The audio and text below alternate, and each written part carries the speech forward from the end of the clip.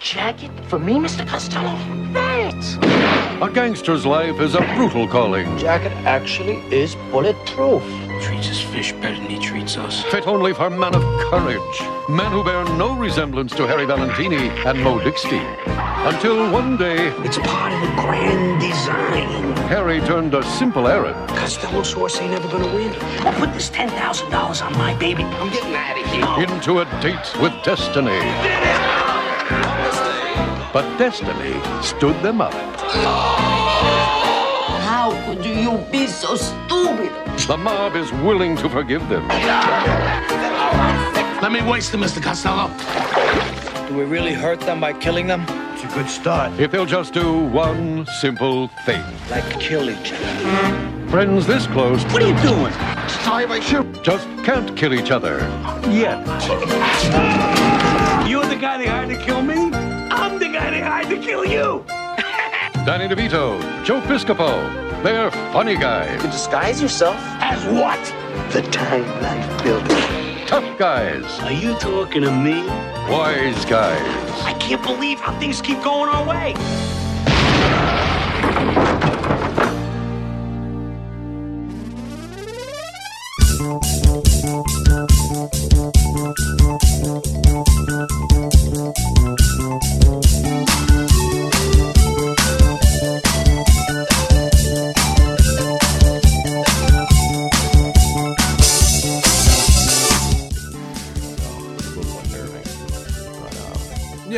But anyway, we digress.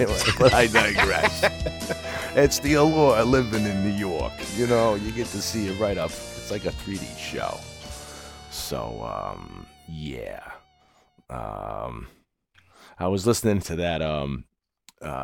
I've done a big step in my I don't know what you would call it, my technology prowess, where about a month ago, I finally started using Amazon Music, because up until this point, you know, I'd still been using an MP3 player.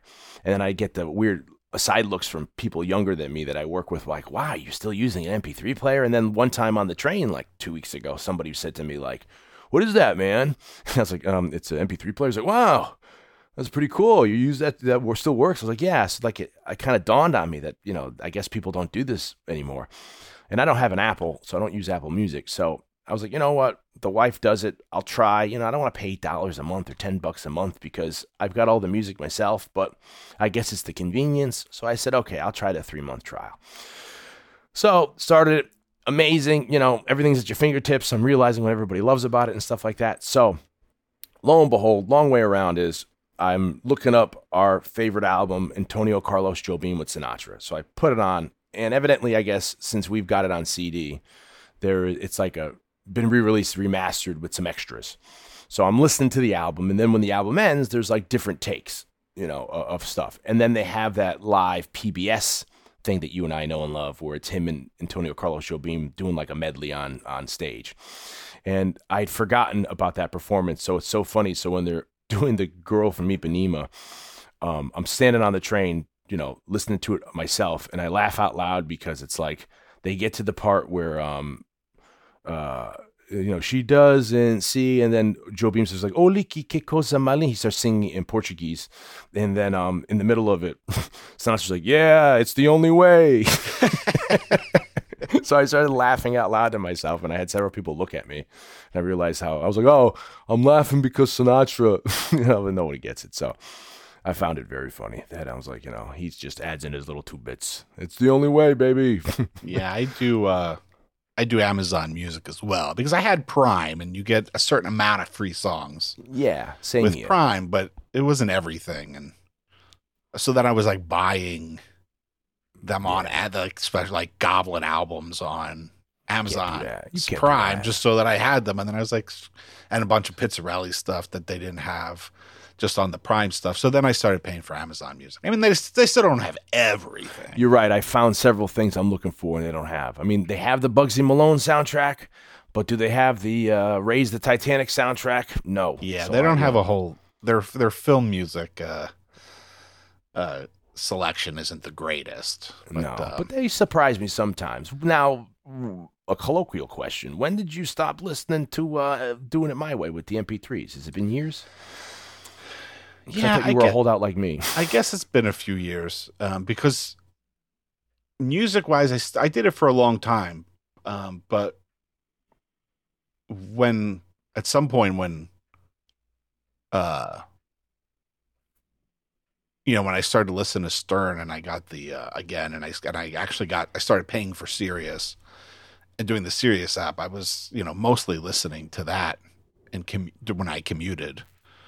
But I did the MP3 thing for a while, but I've probably been doing just like straight up Amazon Music for, I don't know, the last 5-6 years, something like that. It's super convenient, but I don't know. With like everything in my life, with my mindset and my personality, I'm still locked. As we always say, like I feel like we're still 2002, like we're a year out of college for me. So I thought it was normal, and then I didn't realize technology had progressed, and then I was the only standalone. I still had an iPod up until a couple of years ago that was still working, and then I just got a regular cheap MP3 player, that was serving my purposes. But I didn't realize that everyone had evolved. Not only that, it's like people who now, having like a horseless carriage. I'm still having like a steam engine, and people are driving around on like DeSotos or something, or Hudsons, and I'm like, oh wow. I should get on. So it's amazing to just be able to. It's like people already know. Did you know that you could just listen to music? Anything you want is at your fingertips. So I like the. I just don't like having to pay for it. It's like, what the heck, It's like another thing. But I digress. So anyway, that's the funness of my barren existence. Welcome to Saturday Night Movie Sleepovers. I'm Dion Baia, and I'm always forever joined with Jay Blake. Welcome. Jay the Blake. This is a surprise episode. Yes, this is a little surprise. A couple weeks ago, we had the passing of the great Treat Williams. And, I was reading about it, and it was really sad about his passing and how it happened in a motorcycle accident that didn't seem to be his fault. And Blake and I were talking over text, and I said, out of his whole catalog, what I feel like doing? Not Prince of the City, not all these other seminal movies that he's done that he's been awarded things for. I said, what I remember him best for, aside from Critical Bill and Things to Do in Denver When You're Dead? I said, I like him from Dead Heat. And I said, Blake, how would you like doing a surprise month late cast on Dead Heat? And you're like, sock it to me. And I was like, all right. So in 3 weeks from now, we'll record it. Well, it wasn't the intention, but we just couldn't find time. We couldn't find a play date that our parents would allow us to get together and drive us over from Albany to Connecticut and stuff like that. It's always a long play date where I'm like, okay, I'm leaving now. My mom's bringing me over now. 3 hours later, I'm like, I got to go to the bathroom. So this was a surprise episode. Wasn't really planned for since the last. And unfortunately, we've had some more tribute-worthy deaths since. The great Alan Arkin died as of this recording a couple days ago, and you know me, I'm a huge Wait Until Dark fan. I'd love Jerky to cover Boys that. the movie. Jerky Boys the movie. So I Married an Axe Murderer. Rocketeer, which we've covered on here, of course.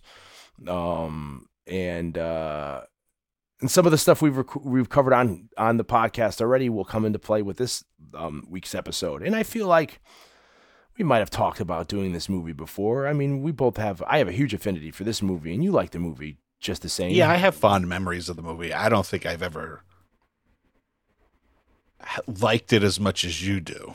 Yeah, like you're like a genuine fan. I have like, oh yeah, I remember renting that movie as a kid. That was fun. Yeah, I remember. We can get into it. But I remember the lead up, it coming out, it being amazing. Did we say what movie we're doing? We might have. We're doing this week the classic from 1988, Dead Heat, not to be mixed with Red Heat or Raw Heat or just Heat. Yeah, and the other Heats, directed by the great Mark Goldblatt, who we referenced this movie on our inaugural episode because he had directed The Punisher, the Dolph Lundgren movie from 1989, I think 89, yeah. And this was his directorial debut, right? He's only directed, as far as I know, he's only directed 2 movies. Oh, okay. I thought he had a couple more. I mean, maybe he did like Tales from the Crypts or one-offs or maybe like episodic. He directed. This was his first directorial debut, and then he directed the following year. He directed the Punisher movie. But Mark Goldblatt was primarily, still is, an editor. Worked for Corman back in the day. Edited Piranha. He's done a lot of sleepover classics, including films that we've covered on the show. He did Piranha. He did Enter the Ninja. Howling. 3 of them we haven't covered on the show, but we've covered the Terminator? Terminator, Commando, Halloween 2. We did all those on the podcast. And but he also did Rambo 2, First Blood Part 2, Predator 2, which we did on the podcast. Which he did. Nightbreed. I feel like we have not done any Rambos, have we? We have not done a Rambo yet. Well, I feel like it's about time. All right, screw this movie. Screw this. We're gonna go off the cuff, and because I feel like at least the first 3 we should get to at some point. Rambo, First Blood, and First Blood Part 2 and 3,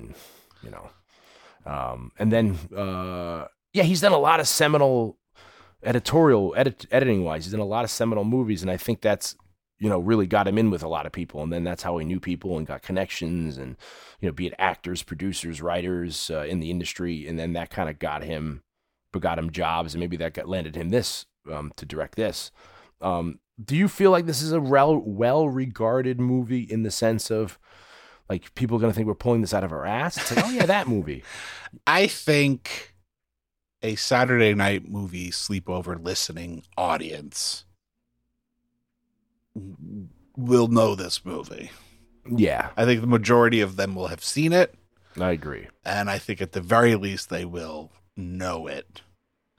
But it's younger generation maybe may not. Yeah, I mean, but it's a movie that I think it's a movie that has had a resurgence in recent years. It just recently had like a 4K UHD release with a bunch of extras, which I don't have, so I'm not gonna be talking about those extras. No, I think a lot of them were recycled from when it came on DVD, and I want to say 2003 or 4 at the time. I was working in New York at my current job, and I was still living in Connecticut. So for about a year and a half, I was commuting 2 hours each way on Metro North from New York City to New Haven.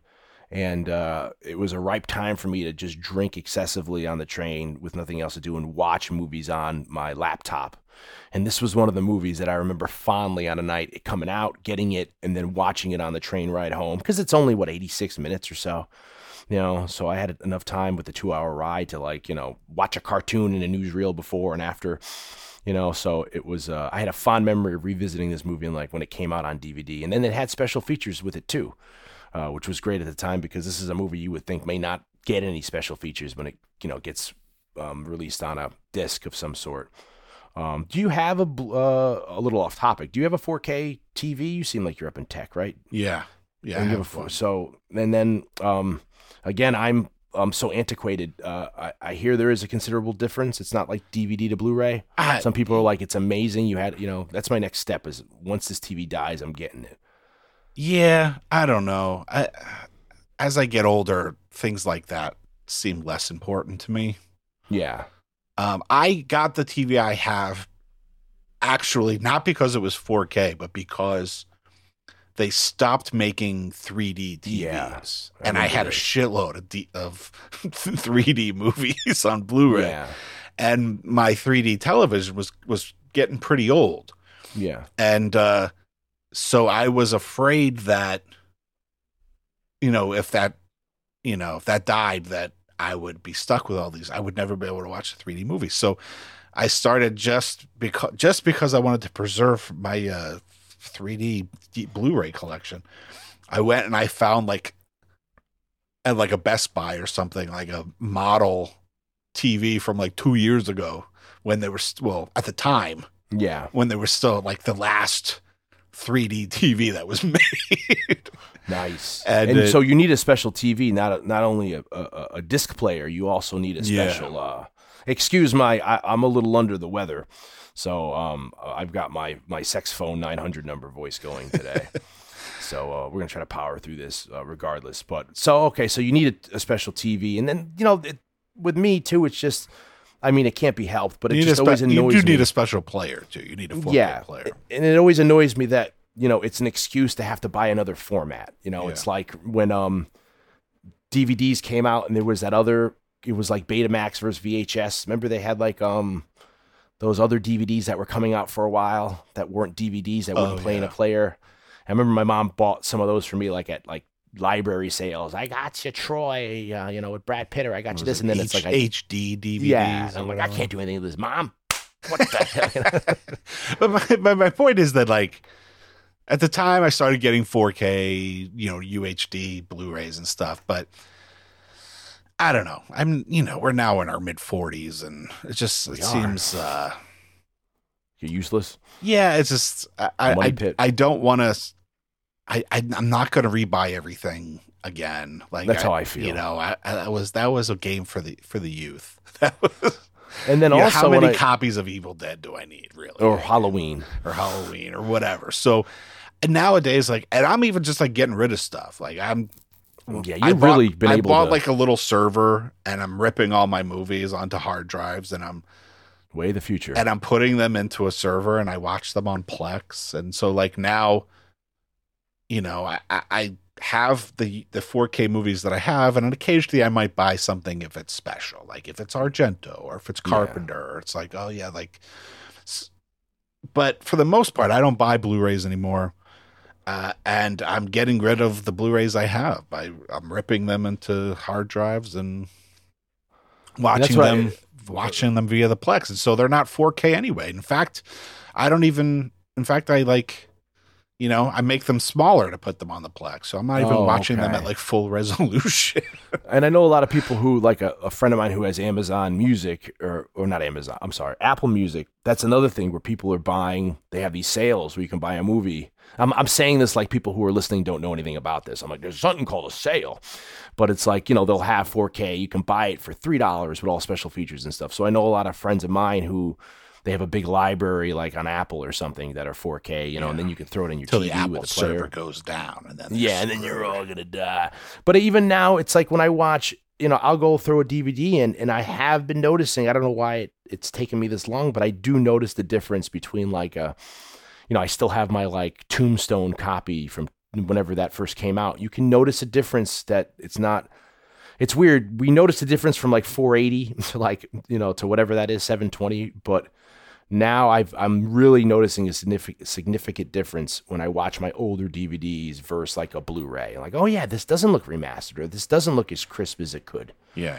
Well, and I want that picture. It was such a giant jump from VHS to DVD that we were like, it's never going to look better than this. And then every year they're like, it's going to look better, and it's going to look. So I've heard a lot of people talking about regaling the pluses of 4K. And, I've always been at it when we got the Blu-rays. I'm like, how good can you make something look? And I guess there are limits, but also there are milestones where stuff can look amazing. And I know a lot of people have that issue with the progressive player modes where some of the stuff looks like it was shot on a VHS, a camcorder. And I personally like that because sometimes, when it looks like you're looking through a window, sometimes it gives me like, an older movie I've seen a quadrillion times might have a new look to me or fresh, that way. But I know that's standoffish for some people, but yeah, I don't know how many times can they remaster like Citizen Kane or Touch of Evil to make it look any better. Because at some point the emotion,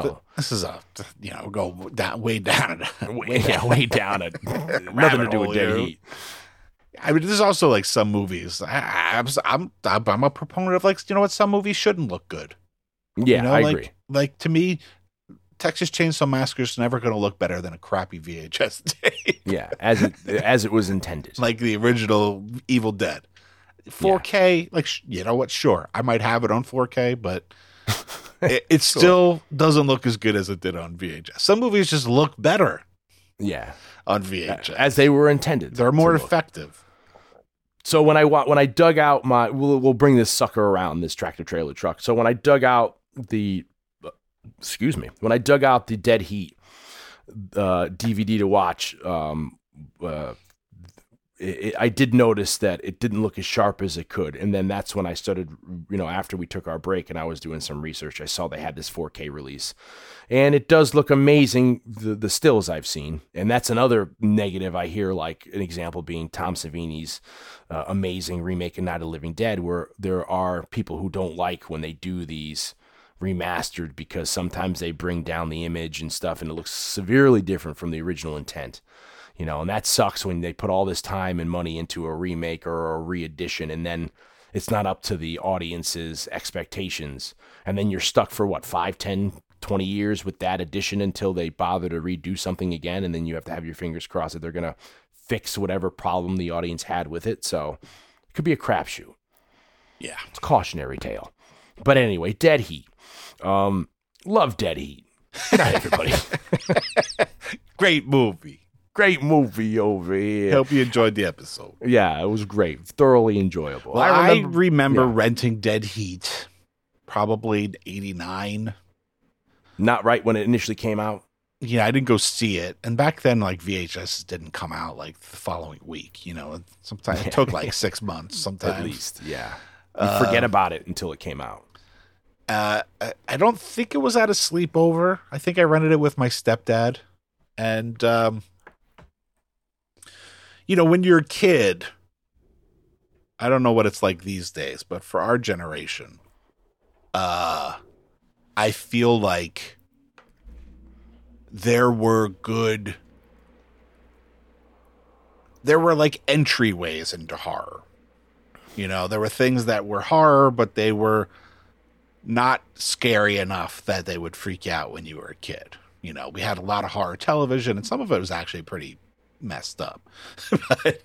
but it was at least it was clean, or we had things like The Gate, which is genuinely disturbing, but was made for kids. Or I think that's one of my affections for Chucky was that the Child's Play series was that it was scary and it was genuine horror, but the idea was so outlandish that even as a kid, I could be slightly less afraid to go to bed because I didn't have a Chucky doll. So I think something like Dead Heat was kind of a perfect movie for a young Dion or Blake, 9, 10 years old. It's horror, but it's fun. It has Joe Piscopo.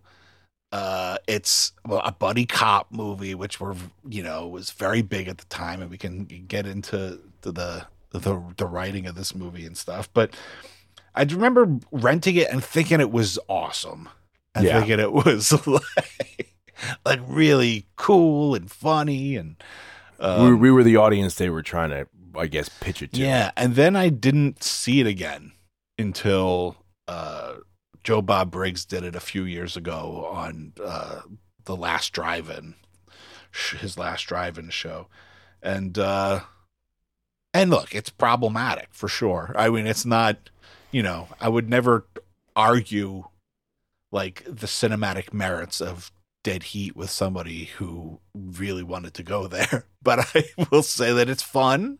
It lived up to expectation in those regards, and so I mean that's my relationship to it. I mean, it was that I had seen it as a kid, and I had always remembered it fondly, even when you and I would talk about it, even though I hadn't seen it in 10 years when we went to college and would talk about movies and stuff. It was always oh yeah, Dead Heat. That movie was a lot of fun. Yeah. I remember it coming out. I remember seeing previews for it coming out. And I was hanging out with this kid named Chad who lived up the block, who I would go over, you have all these friendships where you'd hang out with somebody for a couple of years and you'd go your separate ways and you don't know what happened to the kids. So Chad was a kid I hung out with for a number of years who, for the first time I watched Dirty Dancing over his house and various other movies of 87, 88. And I remember, I forget how, but we saw previews for this and we were so psyched, me, Chad, and my friend who I always bring up, Martin, so psyched for this movie coming out. It looked like they'd written it for us. I was like, wow, this looks so cool. And then I didn't see it in the theater, but it came out in quick enough time that I was like, oh, okay, it came out, saw it, and loved it. At the time, I still am, a big Joe Piscopo fan. So I'd seen him on Saturday Night Live. I love his movie Wise Guys. He's the Brian De Palma movie with Danny DeVito and Harvey Keitel's in that as well. And the other guy, Lou Albano. And then, Johnny Dangerously. So when this movie was coming out, I was like, wow, I got to see this movie. And I remember it coming out, me loving it. And I don't remember watching the crap out of it, but I watched it enough to know it. And then, we got to college, and I guess I would watch it every once in a while. It wasn't something I watched religiously. And then when it came out on DVD, finally in the early 2000s, I picked that up, and I have that still. And I had a great affinity for it. And then at my job, meeting Joe Piscopo, he would come a lot there, and I brought the DVD in, and he was like, wow, this is on DVD. And then he signed it for me, and then me just bending his ear about, like, I loved you in Dead Heat, and he's like, thank you. And he's like, I remember him telling me, he's like, me and Treat only did it because we wanted to meet Vincent Price and Darren McGavin. And he's like, Vincent Price walked around in red sneakers the entire time he was there. He was like, it's great. And it's like, wow, so it holds a great affinity for me. And it's like, it's a movie for me I feel like is ripe for a remake. I don't want to have anybody steal our idea, if that is an idea, but I think you could do that if you didn't do it like schlock, but you did it firmly tongue-in-cheek. You made it like a horror comedy or a comedy horror. I think this would be a perfect movie to do today and have it be fun and good, and you can maybe do some of the stuff they originally intended on doing that they weren't able to do because of the MPAA guidelines at the time, which at this point it's like an aside conversation. Like, what does the rating system do anymore when you see what's in movies on TV? It's like, do they even have a job, because you're seeing like, quadruple X now and stuff like that. So some of the stuff like in this movie, you see that them, trying to like get them to cut out stuff. It's like, well, that wasn't really that bad comparatively to what was out there. So yeah, I had a really fun, and this might have been also the first movie I probably saw Treat Williams in.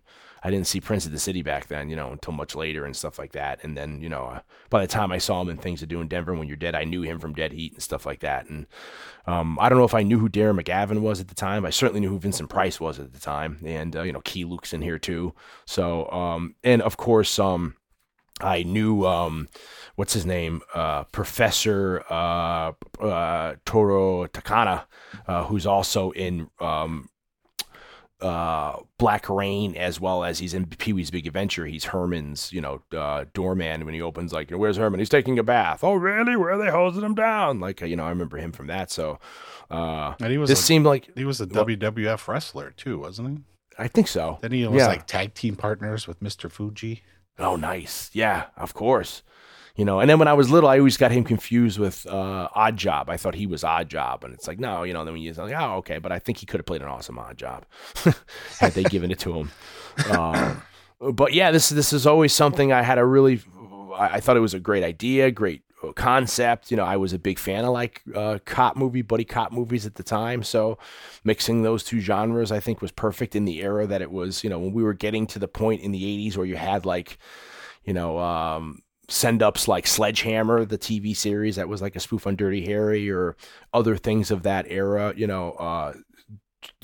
Stop or My Mom Will Shoot. Like, when you're lampooning that genre, I thought this was perfect when it came out to be not necessarily like making fun so much as like a Sledgehammer would, but it was fun to have it stepping, using the tropes from those buddy cop movies, and then adding this horror, and it's a tight movie. Like we said, it's under 90 minutes. So it's like, that was one of the things I did notice about watching it when we watched it tonight. It's like, it's a fast-paced movie. It's flying by, it's like stuff's getting done, it's like bang, bang, bang, Yeah, I mean,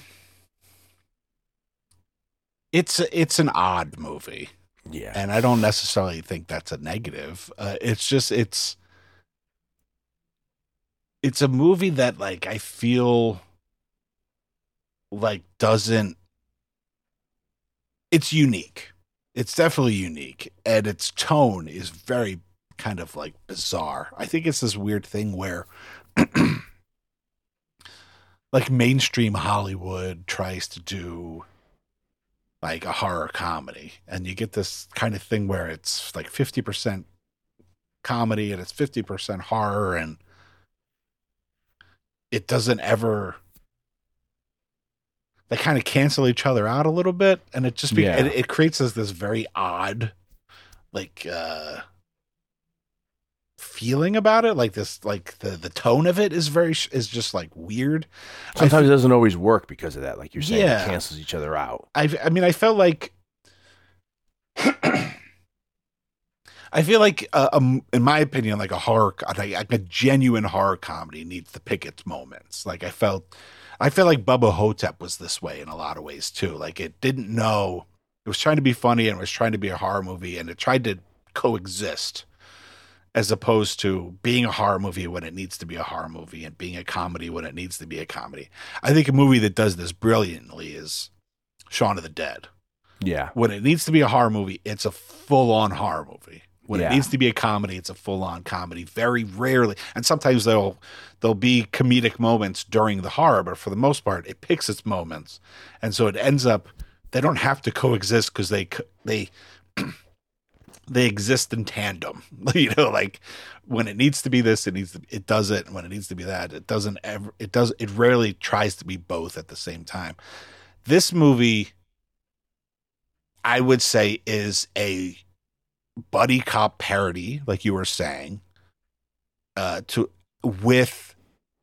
in like a supernatural horror world without ever actually being a horror movie.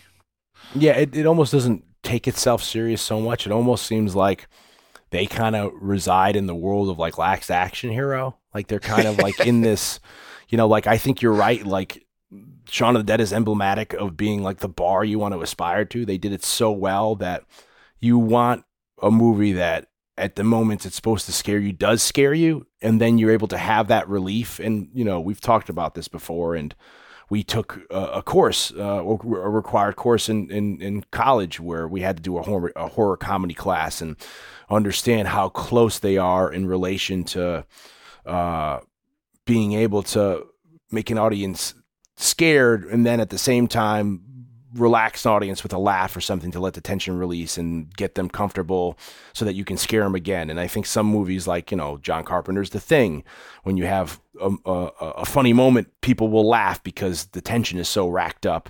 And it is very hard to walk that line without one canceling the other out and it not working, or just the jokes or the scares don't fall in the right position. Like a lot of Peter Jackson's early work, right? Like Dead Alive or Meet the Feebles. I haven't seen a lot of those in years, but I feel like he was striving for this, you know, with certain things where you'll have, you know, horrific moments of horror, but then at the other time you'll have comedy or just lampooning or over the top, almost like screwball kind of comedy. I think Dead Heat, you know, I think it airs, maybe not intentionally, maybe intentionally. It airs more on the side of like Teen Wolf, which is like, you take this horror convention of a werewolf and you put him in high school, and it's like not ever actually scary, you know.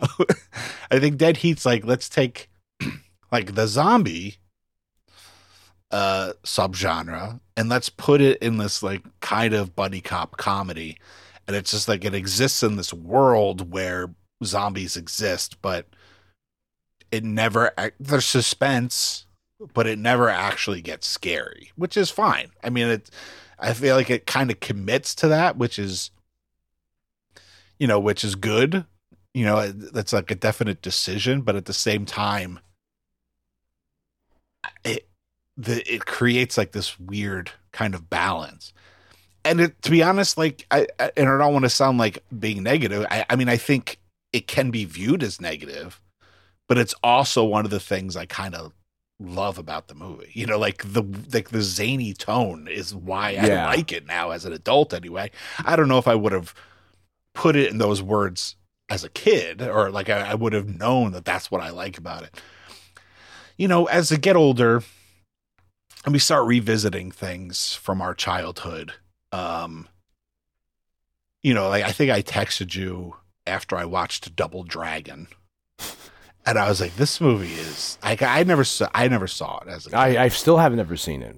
Full disclosure, but I watched it, and it's this like beautiful time capsule of an era where Hollywood didn't know how to make a video game movie. And, it's just like, it's primary colors, like. It's the era of like Super Mario Brothers, right? With Bob Hoskins. Yeah, which is another perfect example. John Leguizamo. John Leguizamo, that's another guy. Someone else. Yeah, it's his cousin, his stunt double. It's this like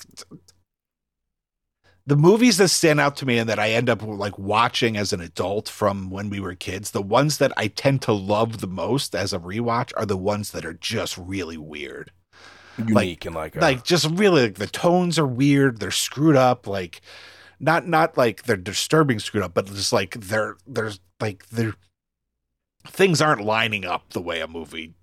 The way a movie should. It creates this unique thing. And I feel like the late 80s and early 90s had a very specific feel. And you could obviously point to, every decade, every era does. But there's a strangeness to the tone of certain kinds of movies of the late 80s and early 90s that are so specific to that like 7 to 8 year period that, unless you were like 9, 10, 11, 12 at that time, it just, I don't even know what I'm trying to say. It's just, they're so weird. The tone is so weird. It's like a Monster Squad. But I feel like this is a strength for this movie because it maybe not fully committing to the horrificness that it could have had it been somebody else. Like if you had the horror being Reanimator or like Texas Chainsaw Massacre, and then having the extreme other side be like Dirty Harry, it might have been a little frightening for a child. Yeah. But I feel like it was perfect. Yeah, that's what I'm saying. It's like I think what I'm trying to say is that like unless you were that age at that time, these kinds of movies, Double Dragon, Mario Brothers, Dead Heat, there's just a ton of movies. Like you're not gonna get it in a certain way. Like it's not gonna hit you on a level because you didn't like grow up in a time when that tone was normal. Like a Monster Squad. Well, that's some of the stuff. Monster Squad is to me like the Monster Squad is like not really. Monster Squad is. Yes, it's dated in that, the kid's called Fat Kid and they use, there's like, gay slurs in it and, like it's dated in that way, but its tone is way more straightforward, I think, than something like this. Like that had a very definite, it's like Little Rascals meet the Universal Monsters in the 80s. What a great concept. Right? But a movie like this, it's just like, I think it kind of almost in some ways starts with like Pee Wee Herman, yeah. Pee Wee's Big Adventure is a very strange tone. Like the movie has a very strange tone and the show had a very strange tone and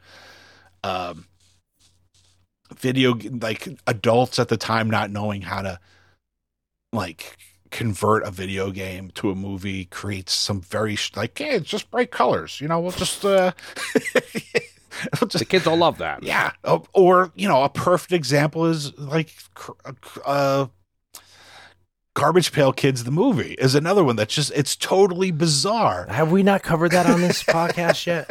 That's something I've never seen, full disclosure again, as well as I used to be an avid collector, as everyone of our age, of those, I had thousands of, hundreds of Garbage Pail Kids cards, and I don't even know if people younger than us understand what they were and the seismic boom they created in the mid to late 80s as like a really disturbing, if you think about it, joke or backlash to Cabbage Patch Kids. You look at some of those cards nowadays and it's just like some of the jokes are very crude. And you're like, wow, these were children's, marketed to children. But anyway, that movie bombed and I never saw it because it bombed so hard. Maybe it didn't get into theaters. And then when it came on, I don't think I even found it on video because I had found it, of course I would have watched it. But that's another weird one, like Howard the Duck. Like these movies, they try to. I mean, Howard the Duck is not like Garbage Pail Kids because you had a studio backing it. I would say it was probably like a moderate budget film where they were thinking it was going to be a huge success, and them just, I don't know, throwing everything at the wall to see what sticks, and then Howard the Duck kind of bombed in a sense. But yeah, it's like them not knowing where to go or how to pitch or market these things to what audience. And not to say that like Dead Heat goes into like the bizarre territory that things like Garbage Pail Kids or the Mario Brothers movie go into, but there is this like, it's a movie of its time, and that very like strange comedic tone with, very impressive but outlandish visual makeup effects and stuff is so of that time period that I'm not sure that if anybody doesn't have nostalgia for either this movie or that kind of feel of movies in the 80s will connect with this movie. I just don't know. I don't know if they can. Yeah, I agree. Because I'm not sure if an audience that didn't grow up with it can suspend not their disbelief, but like their expectations, maybe. Yeah, their expectations are like the level in which they are willing to forgive things in a way to forgive like what doesn't work about the movie, and to just be like, okay, it doesn't work, but all this other stuff is weird enough for me to enjoy the movie. I mean, even like the bits where like every line out of Piscopo's mouth is a punchline. Yeah. Now that today seems like kind of like you almost roll your eyes at it. But like back then, that was like par for the course. Yeah. Like all those moments hit for me as a kid in the 80s. Like I was laughing at all those. Not that I'm not laughing now, but it's like, I think some people may look at that as a detriment now and be like, where it's like, if you didn't live back then, you didn't know the era or what we were exposed to, you may not understand that was par for the course. Yeah, we should. I'm sure there might be somebody who's listening to this and be like, listen to these assholes. We're speculating, that these kinds of things may not work for, say, a younger audience. Maybe they do. I don't know. Yeah. It's an interesting movie in that it's written by Terry Black, who is the older brother of Shane Black. And apparently Terry Black was not a screenwriter. I don't know what his business was, but he was in another field. He had no business of work. But he ends up quitting his job to write Dead Heat. Wow. That's commitment right there. And of course, his brother has written some of the best buddy cop movies of the era with Lethal Weapon, and then he wrote Last Boy Scout. So I don't know. I would love to talk to Terry and figure out like what the impetus of this was. Like, was he? That's in the same time. It's like Terry's writing Dead Heat, and he's calling his brother, "Hey, what are you writing?" He's like, "I'm writing this movie called Lethal Weapon." It's like these two different. They're kind of in the same zeitgeist, but in a weird, extreme way. So, and he didn't go on to a hugely successful writing career, but he wrote like 5 episodes of Tales from the Crypt, which is awesome. I think he's written some stuff for video games now, and he wrote some other television show, but it's television episodes for other shows in the 90s and stuff. Was he primarily a writer at that point, or was he like Goldblatt, where his not real job, but his main job was editing, and then he would sometimes direct, or did he have some other I don't know if cinema, if he did anything else in terms of like other jobs in the business. Like I think I think when he started writing Dead Heat, as far as I know, he didn't work in the industry. He had like some other job. So I don't know. He's the older brother. Maybe not. Maybe he was feeling a little inferiority. I mean, although like Lethal Weapon was just the year before, right? That's like 87. Yeah, and I forget which movie it was, but Shane had made a kind of like seismic ripple in the industry because he was like the hot kid who sold like a script for like $5 million, which was like at the time.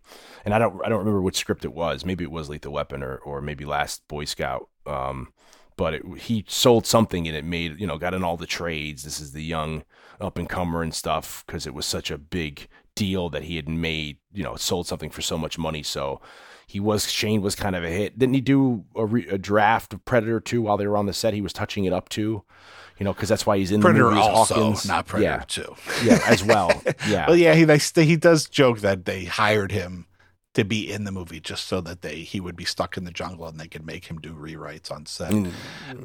But he I think think that Sergeant Rock movie, which didn't go anywhere. I feel like he had co-written Monster Squad. Yeah, I feel like with Decker. Yeah, with Fred Decker. But to what Dion was saying about the one-liners, allegedly in the script, I guess because they knew they had they were casting Joe Piscopo. In the script, there would just be lines of dialogue where it would say LTK, which for some reason means line to come, not LTC. But film's weird that way. MOS means without sound. Yeah, without sound. And so I guess they were just relying on the fact that like Joe Piscopo would just come up with lines, like funny lines. These zingers. I don't know if they always work. I think part of why those kinds of things work in a movie is because they're coming organically from the character. And I think some of these read like they're coming organically from Joe Piscopo. Not necessarily the character he's playing in the movie. Bigelow. But as Dan points out, it's kind of it's of its time. And it's weird to think that I don't know for any generation that's maybe younger than us, maybe generations that are older than us, would recognize like Treat Williams as something. But for us, like you kind of pointed out, like Joe Piscopo was the big star of this movie. Yeah. Like we didn't really know who Treat Williams was yet when we saw this movie. I mean, clearly he was the more accomplished actor. But to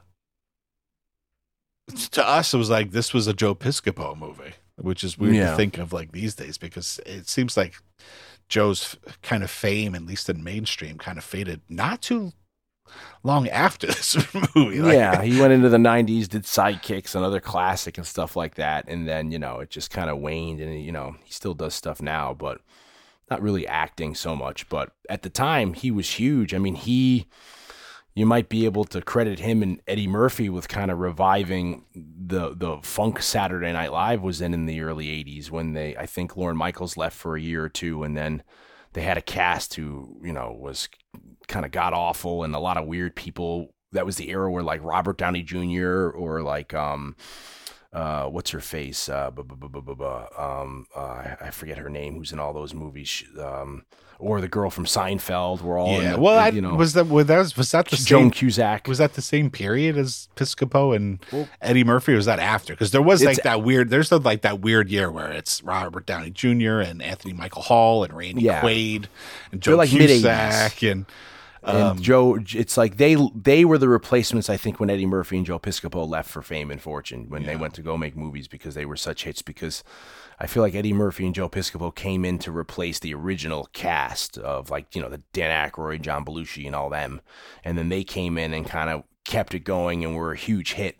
And their pairing, especially doing like the Frank Sinatra or the Eddie or the Stevie Wonder stuff was a real hit. Buckwheat and stuff like that. And a lot of funny stuff. And then they both went on to have film careers. Of course, Eddie Murphy's has kept going. His star has risen, and Joe had a bunch of stuff in the 80s that were quintessential at the time. But I don't know how people remember Johnny Dangerously as a cult classic, but I don't know how many people are going to have such an affinity as I do, say, for Wise Guys or, a movie like this, so there, and I forget what else his catalog is, but at the time, it's right. People knew maybe our parents or people older than us knew Treat Williams from, like, Prince of the City was this huge seismic event at the time. That was a big TV movie that was over the course of a couple nights in maybe the late, it's like 79 or 1980. I remember that always being like a 2-taper when I'd see it at the video store. He was in Hair. He was in Hair. Yeah, he'd made his mark, but when we're getting to this time, was he in the Principals or the Substitute? Those movies. He was in the sequels for the Substitute movies. It was Tom Berenger. Maybe he's the Tom first. Berenger was the original Substitute, and then Treat was in the. Treat is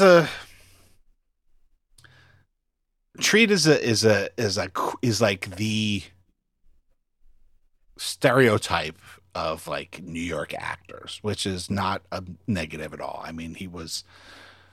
I don't think he went to like Juilliard or anything, but I think he went to school in Pennsylvania. But he came to New York and he kind of kicked around, and he was a theater guy. He born and raised in Connecticut, and I think he was born in Stamford, and then he has his family has historic ties to Milford, Connecticut, and then he graduated, like you said, Pennsylvania, and then got into acting in New York City and stuff. Yeah, and he was like an understudy in the original run of Grease, and then once like John Travolta and Jeff Conaway kind of left, he then was like, I don't know if he was Danny Zuko or Kinnicky, but he was one of the leads in Grease for like 3 years after some of the original cast left, but he was an understudy for them, and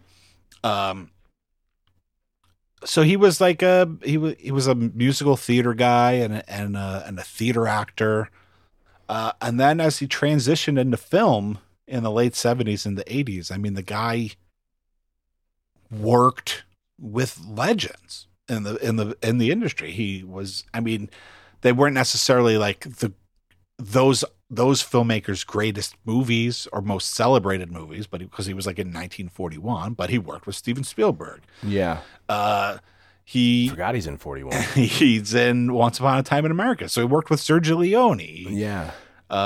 He's in Empire Strikes Back for a bit, which I don't know if his scenes got cut or whatever, but he's there on set. I see him like in the Hoth scenes. Like there's pictures of him in like, it was like at the time when they were all partying and doing like a lot of blow, Harrison Ford and what's her face? Carrie Fisher and stuff. So I don't know, if he had a relationship with Carrie Fisher or whatever, but you see if you Google, there's a lot of pictures of him on set, I guess where they were in Pinewood Studios or Elk Street in England shooting Empire Strikes Back. So I guess he was in England. They're like, yeah, come on and get a role. And, I don't know if he has a bit part or whatever, or they get just his stuff got on the cutting room floor, but he was in that. He's in 1986's The Men's Club, which is directed by Peter Medic. And, he stars with Harvey Keitel in that.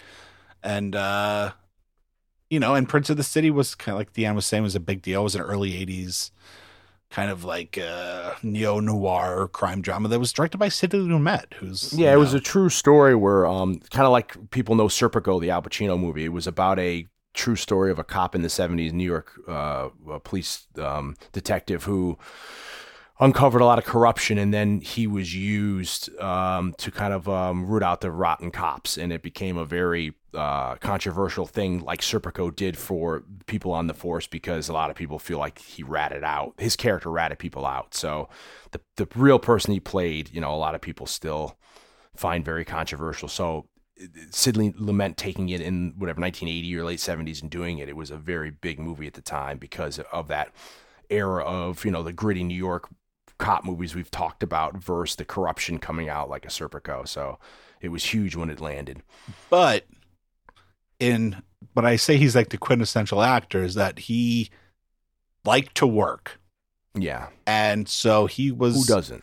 Like we say about... We've said it many times on the show, an actor's got to act. So he was not above doing like straight to video sequels of the Substitute movies or doing like some zany, buddy cop horror movie like Dead Heat, or, in later years, he was in Hallmark movies and Hallmark TV shows and stuff, and which everybody knows are near and dear to my heart. But he continued to work in theater, and he was not above taking parts in maybe in projects that could never be great, but he took those jobs because he was an actor, and that's what he does. And he gave everything he could for those parts. And he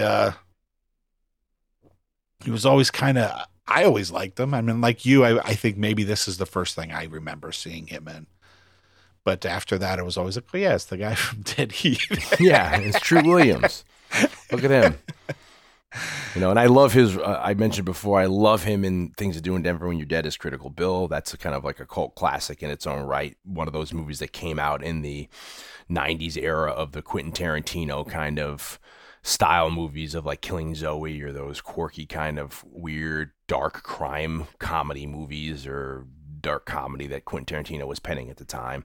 Yeah. And so he had a lot of good entries, and he worked with a lot of people. He worked all over the gamut of Hollywood with all kinds of directors, actors, and stuff. So he was well known, well liked, did a lot of TV as well.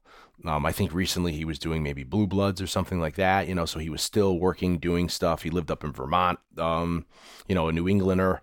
He was kind of like Harrison Ford. He knew how to fly. So he early on, even before acting, I think he got his pilot's license. So he was flying and stuff.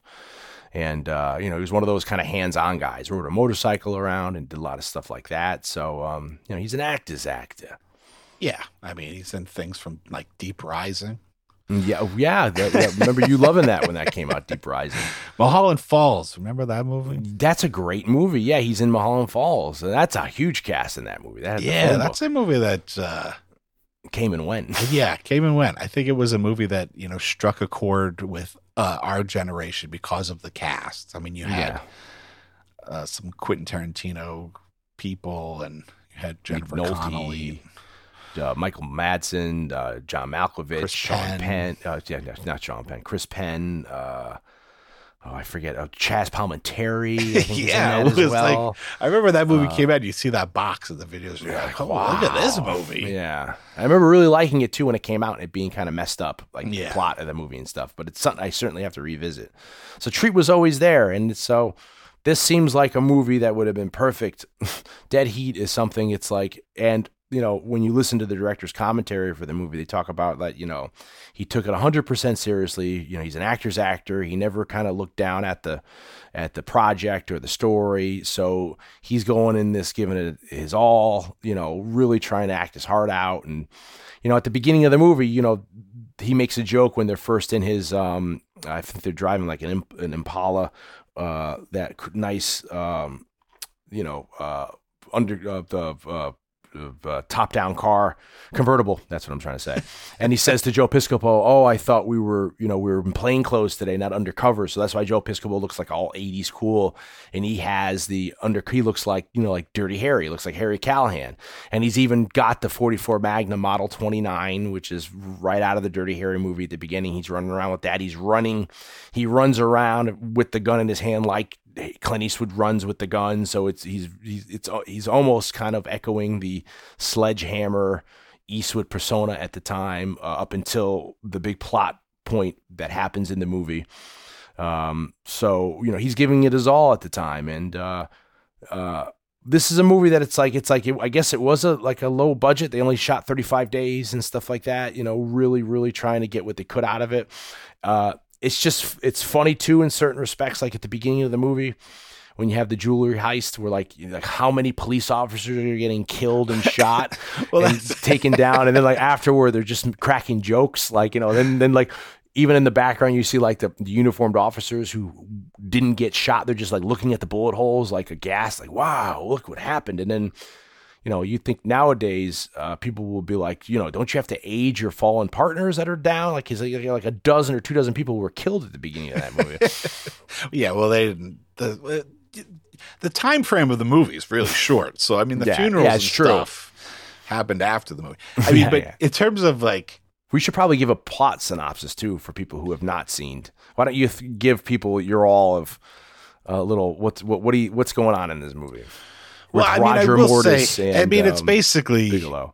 Terry Black, who wrote it, has said that the 1949's DOA, which was directed by Rudolph Mattei and Edmund O'Brien, was a big influence. Which is the plot of that movie is the lead character Frank Bigelow, yep, which is what Piscopo's character. Yeah, his last name is Bigelow in it. He's poisoned. He's poisoned in the beginning of the movie. Like radium or something like that. He spends the remainder of the movie, which is his last few days alive, trying to figure out who murdered him. Yeah, there's no way. The plot kind of is you're poisoned and you're going to die. There's no escaping, I forget if it's like radium or it's something like that. And, you only have 48 or 72 hours to live, and there's no way to stop it or get out of it. So you have to just kind of like write yourself with your ultimate demise. And then the Edmund O'Brien character, the lead, ends up spending the rest of his time trying to find out who poisoned him and why. And then there's a clock of, hey, I'm already dead. And I think they take that, they may take that line from Dead Heat, may take that from DOA, where he's like, I'm already dead, So it's a great concept. I think they remade it too with Dennis Quaid. I feel like in the 80s they remade DOA, which I think I might have seen bits of. But it's a great plot device, of that time clock. You're going to die anyway. Who cares? You got to go. And it was kind of the impetus for this. So how this translates to Dead Heat? Yeah, is they take it one step further. So Treat Williams and plays Roger Mortis, and Joe Piscopo plays his partner. They're detectives. Doug Bigelow. He plays Doug Bigelow, and there is a spree of jewelry heists that are happening where the burglars, the people doing these heists can't be killed. They keep getting shot, but they won't die. They're doing them like in broad daylight, no regard for any kind of like sneaking in. They're just running, and I think that's what they call them. They call them like dash and run. I forget what word they use, but they're going in middle of the day, making the most mess they can, getting away, and then when they're confronted by the police, like you're saying, for some reason, I mean, do we know prior to this they can't die, or is this when they realize when they head them off? This is when they realize. I feel like I feel like this is when they realize it. The opening scene of this movie is when they realize that these guys can't die. That's because of the response time. They realize these guys are doing it. They find out. They get there in time to get them coming out of the bank, circa heat. Yeah, I was gonna say like this. The first 15 minutes of Dead Heat like uses every like buddy cop like convention. It opens with like a heist and like a huge like every officer in the city shows up, and the cars are, they're hiding behind the cars. There's a giant shootout. Opens like that, just like something like Cobra, which isn't a buddy cop movie, but like a cop movie. You get like the chief angry, yelling, older guy yelling at them. We have a morgue scene, like everything. It's like, check it off the list of like what needs to go in like a kind of a parody of a buddy cop movie. Now we discover after they finally do kill these guys by like, hitting them with cars, blowing them up, all that stuff, that these two guys have been dead before. And this is where it gets unique. This is where I remember it grabbed me.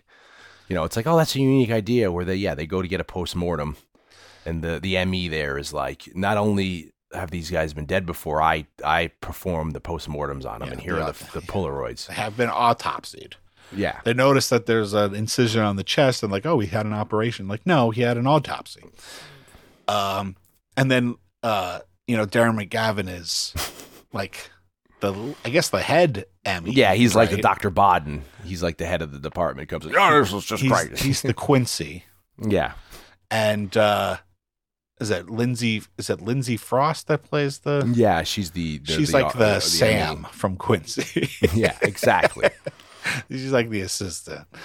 Because I think it's funny that like Darren McGavin's like, oh well, like you screwed up. They clearly weren't dead, and they got up and they walked out. I was like, no, like after an autopsy, like I don't think anybody's coming. If they were alive, after you've taken out all of their organs and like weighed them and stuff, like I'm not sure. Even if the person, I'm not sure even if the person was alive when the autopsy started. I don't think they're alive after the autopsy's done. So it becomes a detective story. And how fitting, because our two lead characters are detectives. And they're trying to figure out like who these guys were, how could they get up, what's going on, and they trace this drug that was in the systems of these jewelry robbers to this company. Dante Pharmaceuticals. Little nod to Joe Dante, who was also a fellow Corman guy, directed Piranha, which Mark Goldblatt edited. And also to the Inferno, Dante's Inferno as well. And long story short, they find some stuff at this place. Treat Williams is killed, but they discover this machine, and he's resurrected. And so, but we discover that even though he's resurrected and he's alive, he's going to be decomposing, and he will eventually decompose until he turns into sludge. And he's only got 10, 12 hours. So that's where the DOA aspect of the story comes in, which is that he is already dead. And even though he's been resurrected, he only has 10, 11, 12 hours to solve his own murder, solve this case, figure out what's going on, how are these people being resurrected? I guess they discover that with the machine, but why they're being resurrected and why they're robbing banks and all that stuff. But mostly he's looking for the who, because he wants to find out who did this to him. And a lot of wacky antics, some crazy makeup effects by the great Steve Johnson, who had worked on everything from Nightmare on Elm Street Part 4 and Leviathan to Lord of the Rings, not Lord of the Rings, Lord of Illusion, which far better movie in my personal opinion. Freaked, Species, Blade 2. Some really out there latex makeup effects and some pretty wonderful effect set pieces. And in the gist, that's kind of the movie. Yeah. And we get good night, everybody. We get Treat Williams slowly decaying as he and Joe Piscopo try to figure out this crazy crimes against nature that are occurring. Now, I think one of the positives of this movie, is that this the makeup effects are so good. I mean, they're all done practically, either on set by practical makeup, latex effects, or they do stop motion, or, everything is basically done on set, and I think the zombie makeup jobs look phenomenal.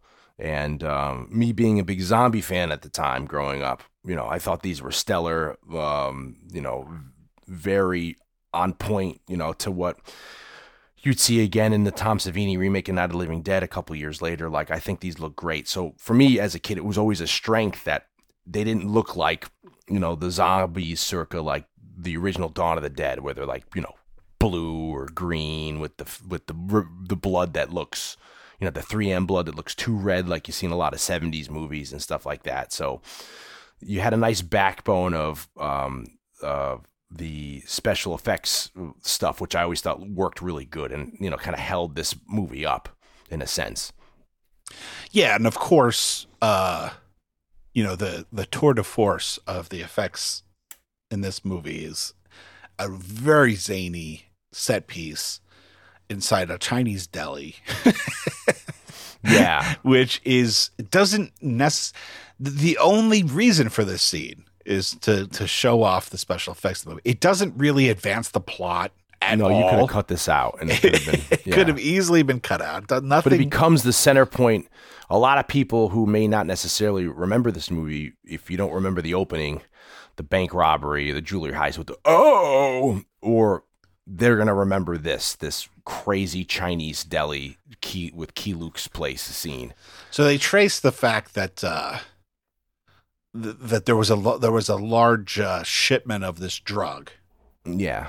Now the drug is this weird MacGuffin because it's It kind doesn't of really have anything to do with the plot. it doesn't really have anything to do with it. The Just plot. keeps the bodies preserved until they can resurrect him in the resurrection machine. It doesn't even have to do with like the resurrection process. So it's not like Reanimator, where remember, the he's serum injecting himself. Yeah, it's just they're keeping him in this bath of whatever this drug is. Yeah, it's like this weird plot device that just, I guess, for the cops to have for the detectives, our leads to have a kind of a detect. To have like a lead to chase. But yeah, there's a throwaway line that they're using, that they're injecting the bodies with it to preserve them, so that until they're able to be resurrected. So for some reason, which again never gets explained, there's a shipment to Chinatown there's a large shipment of this drug gets sent to this restaurant or deli or butcher or whatever in Chinatown. So they go down there to the address that they discover it's been. And they walk in and we meet Professor Toro Takana there chopping some meat. And little do we know that Key Luke, who's also by night when he's selling mogwai, is out of the basement. During the day, he's owning this butcher shop. And then it's weird because the butcher shop has not necessarily a resurrection machine, but they have a resurrection device that when you turn it on will there's resurrect. There's a lot weird about this. One, no way in hell is... We're jumping all around here. But no way in hell is this deli butcher or whatever passing any health codes. No, not at all. Not even in the 80s or the 70s by any means. Like, how this place is still a business, I don't quite understand. But yeah, like the diversion of all diversions, and it seems like Key Luke constructs this resurrection device in this awesome like chandelier in the chandelier of this place, strictly for diversionary purposes. There's no practical use to. I mean, I guess it's a good party trick if you're having people over for cocktails. Hey, look what I can do. Let me turn the light on and then bang. But when to get away after he's being questioned by Treat Williams and Joe Piscopo, he presses like that standard like 80s red plastic button that shows up later in other purposes for this in the context of this movie. Same button. They got a good deal on special effects. So set design people got a good deal on that button. And he presses it, and the chandelier fires up, and lightning bolts, a la Terminator, Big Trouble in Little China, and Terminator. Yeah, same guy actually. We learned who did all that, and then he actually recycled some of the lightning bolt effects he did for Terminator for when Schwarzenegger is, and Kyle Reese are coming at the beginning. He recycled some of those actual effects. And they were reused in this movie. And, I think they look great for what they're doing. When you see them happening on the resurrection machine itself or in this sequence, it looks really awesome. And so all the dead animals, even the ones without brains or organs, spring back to life. And, a liver, a bison carcass. Giant side of beef comes walking out. They're epic looking. They look great. It's revolting. It's disgusting, revolting, amazing. Yeah. It's totally gratuitous. Like we said, there's nothing about this scene that furthers the plot in any fashion. But it is the main set piece of this movie, and the one that gets Key Luke in the movie. The great Key Luke. It introduces Key Luke, who again, even by the end, I'm not sure what his character is actually doing in this movie.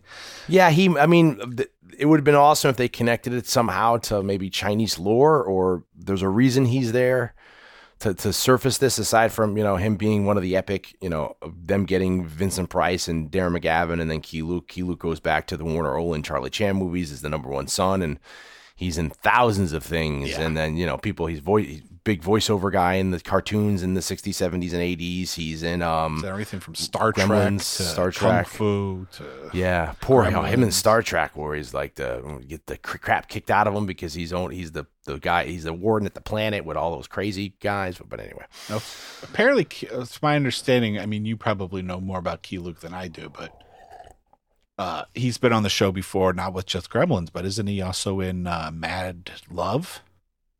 Yeah, he's Peter Lorre's assistant in Mad Love. You're right. Yeah, he's the one helping Peter Lorre out in Mad Love. I mean, he was an insanely good working actor, working from the, I'd say, early 30s all the way until his death, and I don't know when he died, maybe the late 80s, early 90s. But I think, if I recall correctly, he was like a graphic designer. Like he designed movie posters as like an artist.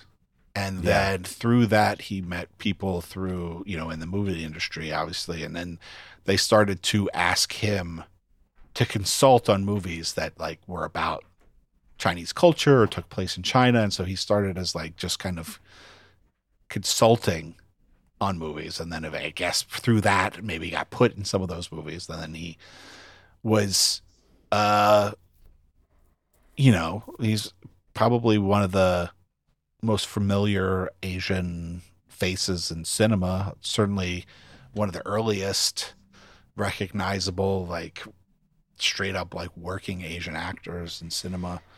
Who had a staying power as well, because a lot of people would get recycled in and out. And that makes sense because I know,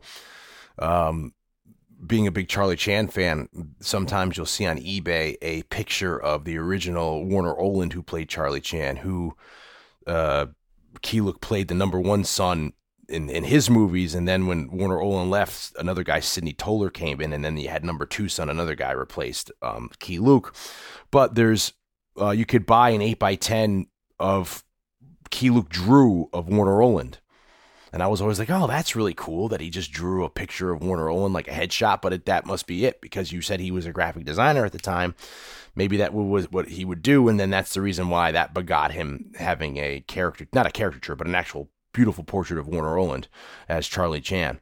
But great actor, and he's a guy who did everything in the industry, as well as he voiced, I think, Charlie Chan in the Chan and Family, whatever that 70s short-lived Hanna-Barbera show was, and he was always, if you needed a bad guy or good guy, I think he was like Dr. Zinn as well, maybe in the old Johnny Quest and stuff like that. So always working, always taking a paycheck, doing stuff. Yeah, I mean, there's definitely a bit of stunt casting in this, in that like they cast Ki-Luk, they cast Darren McGavin, of course they cast Vincent Price, like these people who are familiar faces. I'm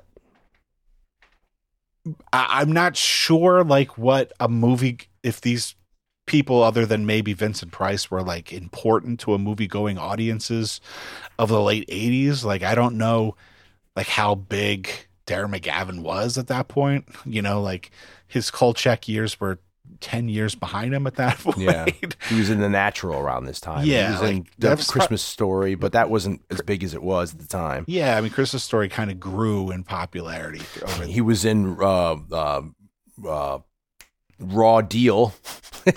No, I mean, obviously he was. So he was stuff, working, but I feel like it seems to me there's a bit of like, let's get Kolchak, let's get Vincent Price, let's get Ki-Luk. Yeah. And it seems like it's probably more for the benefit of like Mark Goldblatt than the for like marketing purposes. Yeah. I think Vincent Price you can have in there as like the horror guy.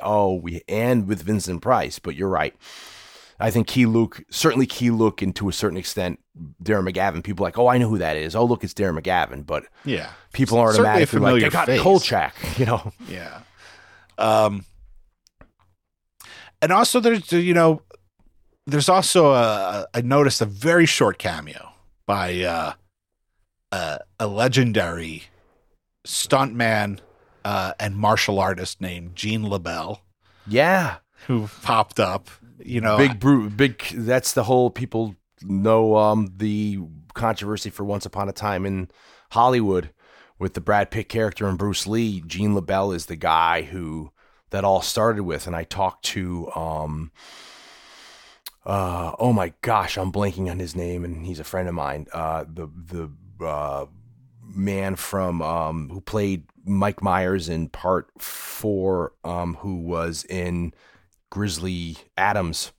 Oh crap! And he was telling me the story. He's like, yeah, that's all true with Gene LaBelle and Bruce Lee. Where Bruce Lee was a kind of a dick on set of Green Hornet and stuff, and then Gene LaBelle, they brought him in as a ringer, and Gene LaBelle threw him into something, and then unlike the Bruce Lee in how it's done in Once Upon a Time in Hollywood, they became friends. And then Gene LaBelle taught Bruce Lee specifically, I think, judo and stuff, and helped him hone his Jeet Kune Do technique. Jeet Kune Do. Yeah, he was Gene LaBelle was a martial artist, a pro wrestler. He was I think you're right, judo. I mean, his thing was like grappling. And at the time of Green Hornet, he worked on Green Hornet, and like Dion said, he and Bruce Lee actually became very good friends, and because Bruce Lee was at that point, I'm guessing, was in the process of creating Jeet Kune Do, and which was like an adaptive martial arts style that didn't have, very set moves like other martial arts did. The whole point was like, be like water, like water can flow, it can drip, it can fit into a jug, it could fit into a cup, like be adaptive. And so Bruce Lee was very interested in the aspect of grappling that Gene LaBelle was kind of known for. He shows up in scenes in all kinds of movies in the late 80s and early 90s. He's like, by that point, he's an older gentleman with red hair. You could see him in Rapid Fire with Brandon Lee, for all kinds of stuff. Who is he in this movie? He was, at the end of the movie, when they kind of storm into the facility again, Dante Pharmaceuticals or whatever. Chief Williams busts through a door, and there's like a night security guard. Oh, that stands up. That's like stands up to go shoot. Then he gets shot. He falls on. That's Gene LaBelle. Oh wow. And Don Shanks is the guy who I couldn't remember his name. Don Shanks, who played the Native American on Grizzly Adams and had a huge stunt career for years, and deserves his own sidecast for us to talk about him. But he played Michael Myers in, I think it was 4. What's the one where he's driving the Corvette or the car?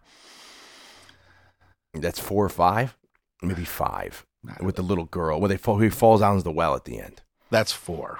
Okay, yeah, he's in 4. He plays Mike Myers in 4, but he was friends with Gene LaBelle and all that stuff. So, Gene LaBelle's a legend. Yeah, Gene LaBelle, he taught grappling to Chuck Norris, to Roddy Piper, to hundreds of people.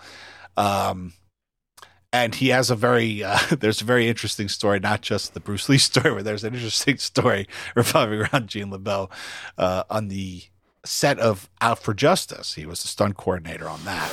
Oh, yes. And apparently, as the story goes, it's alleged. Is it Out for Justice or is it Under Siege? According to my research, it was Out for Justice. But okay, the internet is not always truthful.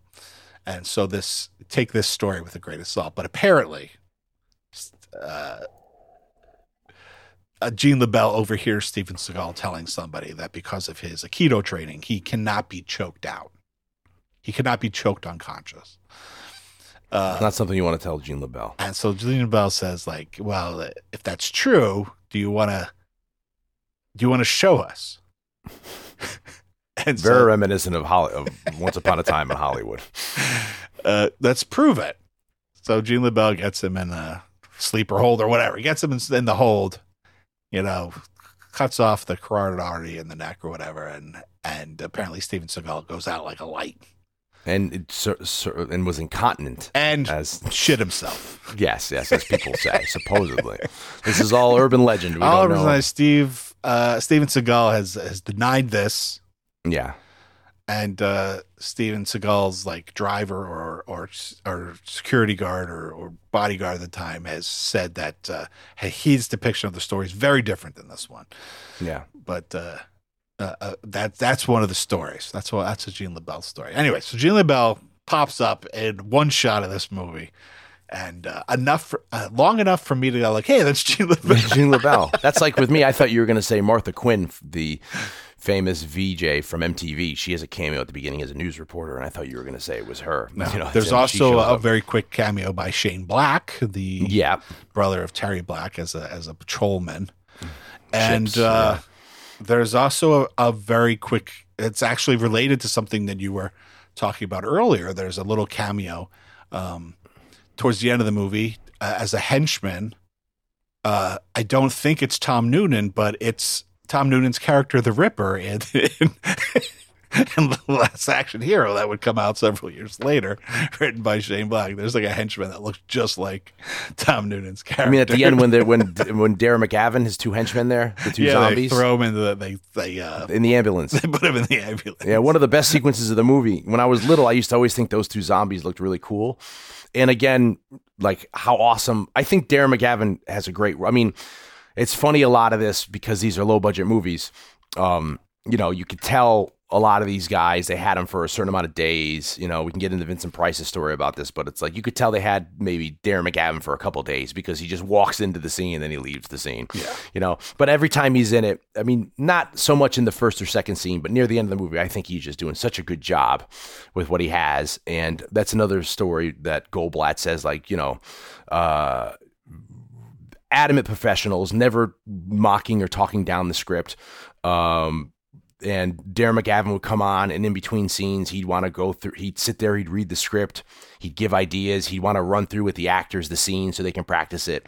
So Darren McGavin was very involved, and there's some moments that I just love, like where that getting to the scene where at the end of the movie when you realize that Darren McGavin's character is connected to all this, and he's one of the people who were involved when he has two zombies and they grab Treat Williams, and Treat's like talking back, and Darren McGavin goes like that to them to like make him hold him a little harder. He goes like, it's just so good, it's so funny, and it then goes into I think one of the best sequences of the movie, certainly for me as a child, the whole ambulance sequence. Yeah, I think it's such a great sequence. It's so sweet, it's so good.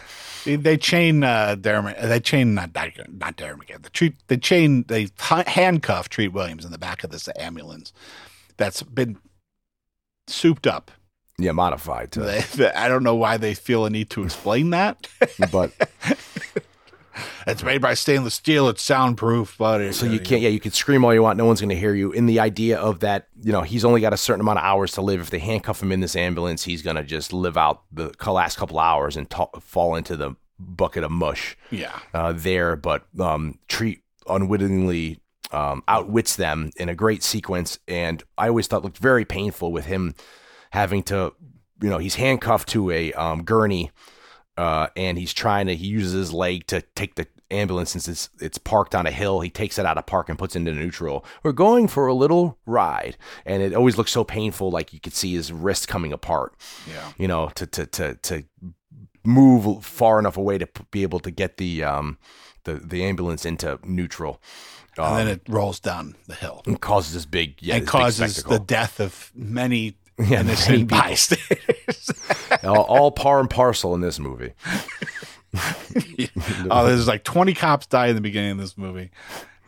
There's I'd say probably at least 7 or 8 people probably just like in car accidents and stuff probably die in this sequence. Either die or get horribly and are paralyzed. Cars blow up in this sequence. Yeah. Through this stunt, but does the trick. Yeah. Gets them away. So they go to Dante Pharmaceuticals to investigate what's going on. And very funny that the clerk there is looking at a Playboy or a Penthouse. We're way back at the beginning of the movie. Yeah, we're going back to the beginning. And I always found that odd that he doesn't even care that they're there.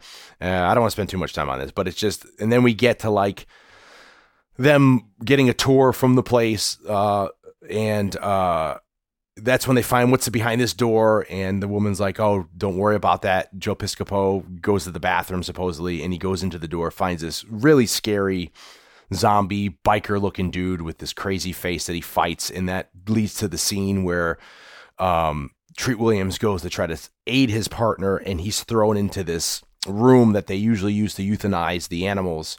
And that's how Treat Williams is killed. And I find that it's a very good way. Treat Williams is fortunate the way he dies in this way because he doesn't get any bullet holes, gunshots, or whatever. So when he wakes up, he looks practically fine. He says he feels fine, he looks fine.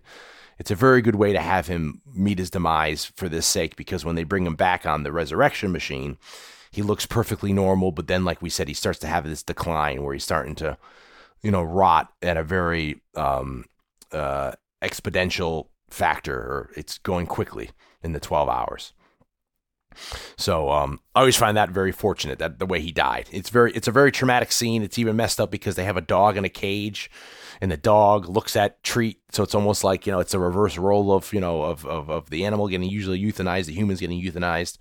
And it's a very powerful next scene with Joe Piscopo. It's this like almost dramatic scene. And I almost, to throw some props, I guess, at Joe Piscopo. Like, his character's very jokey, as we said, up until this point. And he's able to be very serious here, like, his best friend and partner died. So it's the most dramatic scene he has in the movie, until they realize they can try to resurrect Treat Williams. They bring him back. It's very user-friendly, this machine. So they're able in a second to figure out how to use it. They bring him back. It's a very cool scene. And then, as the story goes, we have to find out who killed me. Now, that's another thing I wanted to pose to you. While they're fighting with the crazy biker-looking zombie dude and Treat gets thrown into the thing, you see, of course, the Dario Argento kind of gloved hand come into frame and turn the device on to lock Treat in the room and take the air out to kill him. Who in the movie, who do you think that is? That's supposed to be Darren McGavin's character? Spoiler alert. I don't know, man. Is it Key Luke? That's another Vincent Price, like, loose end to this movie. Like, another, like, just... Like, who's actually doing the killing? Who's trying to stop them? I mean, I guess if we're looking at the script analysis, I guess it could be Darren McGavin because Darren McGavin's there. It could be Key Luke because Key Luke is, or it could be Vincent Price. Yeah, it could be any of them. I mean, I guess if you were like a betting man, you need to pick one. Who do you think it was? I'd say it was Darren McGavin. But it's another thing that never gets explained. Who's the one who actually kills him? Yeah, like there's a lot about this movie that I think you have to roll with it. You just have to, you just have to accept it, and you have to move on. You can't get hung up on certain details, like the fact that, at the end, spoiler alert, they end up killing Darren McGavin by like firing up the machine when he's already been resurrected, but yet, like Key Luke's machine doesn't blow everybody up who's still alive, like. Yeah. Like, you just have to, and like we said, the fact that scene where all the butchered animals come alive, that has no purpose in this movie whatsoever other than the spectacle of it, which is fine, especially for that era, not unheard of. There's just a lot of like loose ends and convenient. There's a lot of convenience in the storytelling. In the director's commentary, they also bring that up while they're talking about the scene at the Chinese butcher. They're like, what would happen? And I think they haven't thought about it until 15 years later when they're doing a director's commentary. They're like, well, what effect does the resurrection device that Key Luke has on Treat Williams? Because he's already dead. And they're like, oh, I don't know. That's a good point. We never thought of, would it revitalize him, or like you're saying, would it blow him up like it blows up Darren McGavin near the end? And like there's another example is like, for some reason they split up mid-movie. Like, Treat Williams goes with Lindsay Frost, is that her name? I don't know if I don't remember which female actress is who. I apologize. The blonde who is introduced at the Dante Corporation or whatever. Yeah.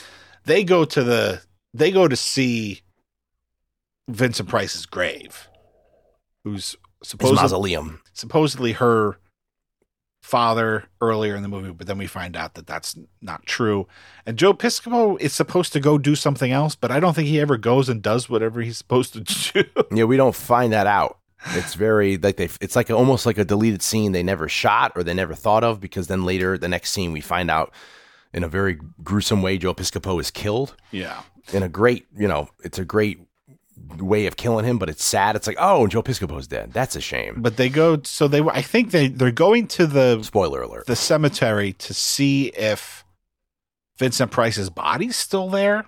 Like, is that? Yeah. So they go there and they open the door to the mausoleum, and then they go to, like, I guess the door of the crypt, like wherever the body's supposed to be, and they pull on it and it's locked. Like, okay, he's in there. That's it. Like, okay. But there's like a telephone and there's like a little desk in the mausoleum. A little lamp that the light works. And I mean, that's not unheard of. And they turn on the lamp. Yeah. Turn on the light, which is like, okay, I guess for people that want to visit. And it's probably dark in there. All right, there's a lamp in there if you want to visit. I was going to say that because I live near Woodlawn Cemetery, which is at the top of the Bronx, where a lot of famous people are buried, and they do mausoleum tours nowadays, which is actually pretty cool because at night they light them up really nice with these lights and stuff, so you can go through. And usually these mausoleums are always locked. But for this tour, they unlock them, and you're able to go in and specifically not go to look at the body. You're going to like look at the architecture, or like look at these extravagant, like Strauss or the J.C. Penney's Air or whoever had made these things. Like it's the same Italian brothers who did the dome that in Grand Central, where you're able to like speak. And it's perfect acoustics, where if you stand on one side of it, on the other side you can talk and the people can hear you.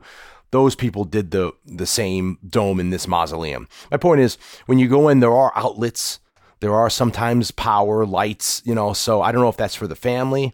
If you want to go in and, I don't know, charge your phone or whatever, like, I don't know what, but there are, it's not unheard of that you would have these weird, a lamp or a light or something in these mausoleums. So, but on the inside of the lampshade is a number written in blood.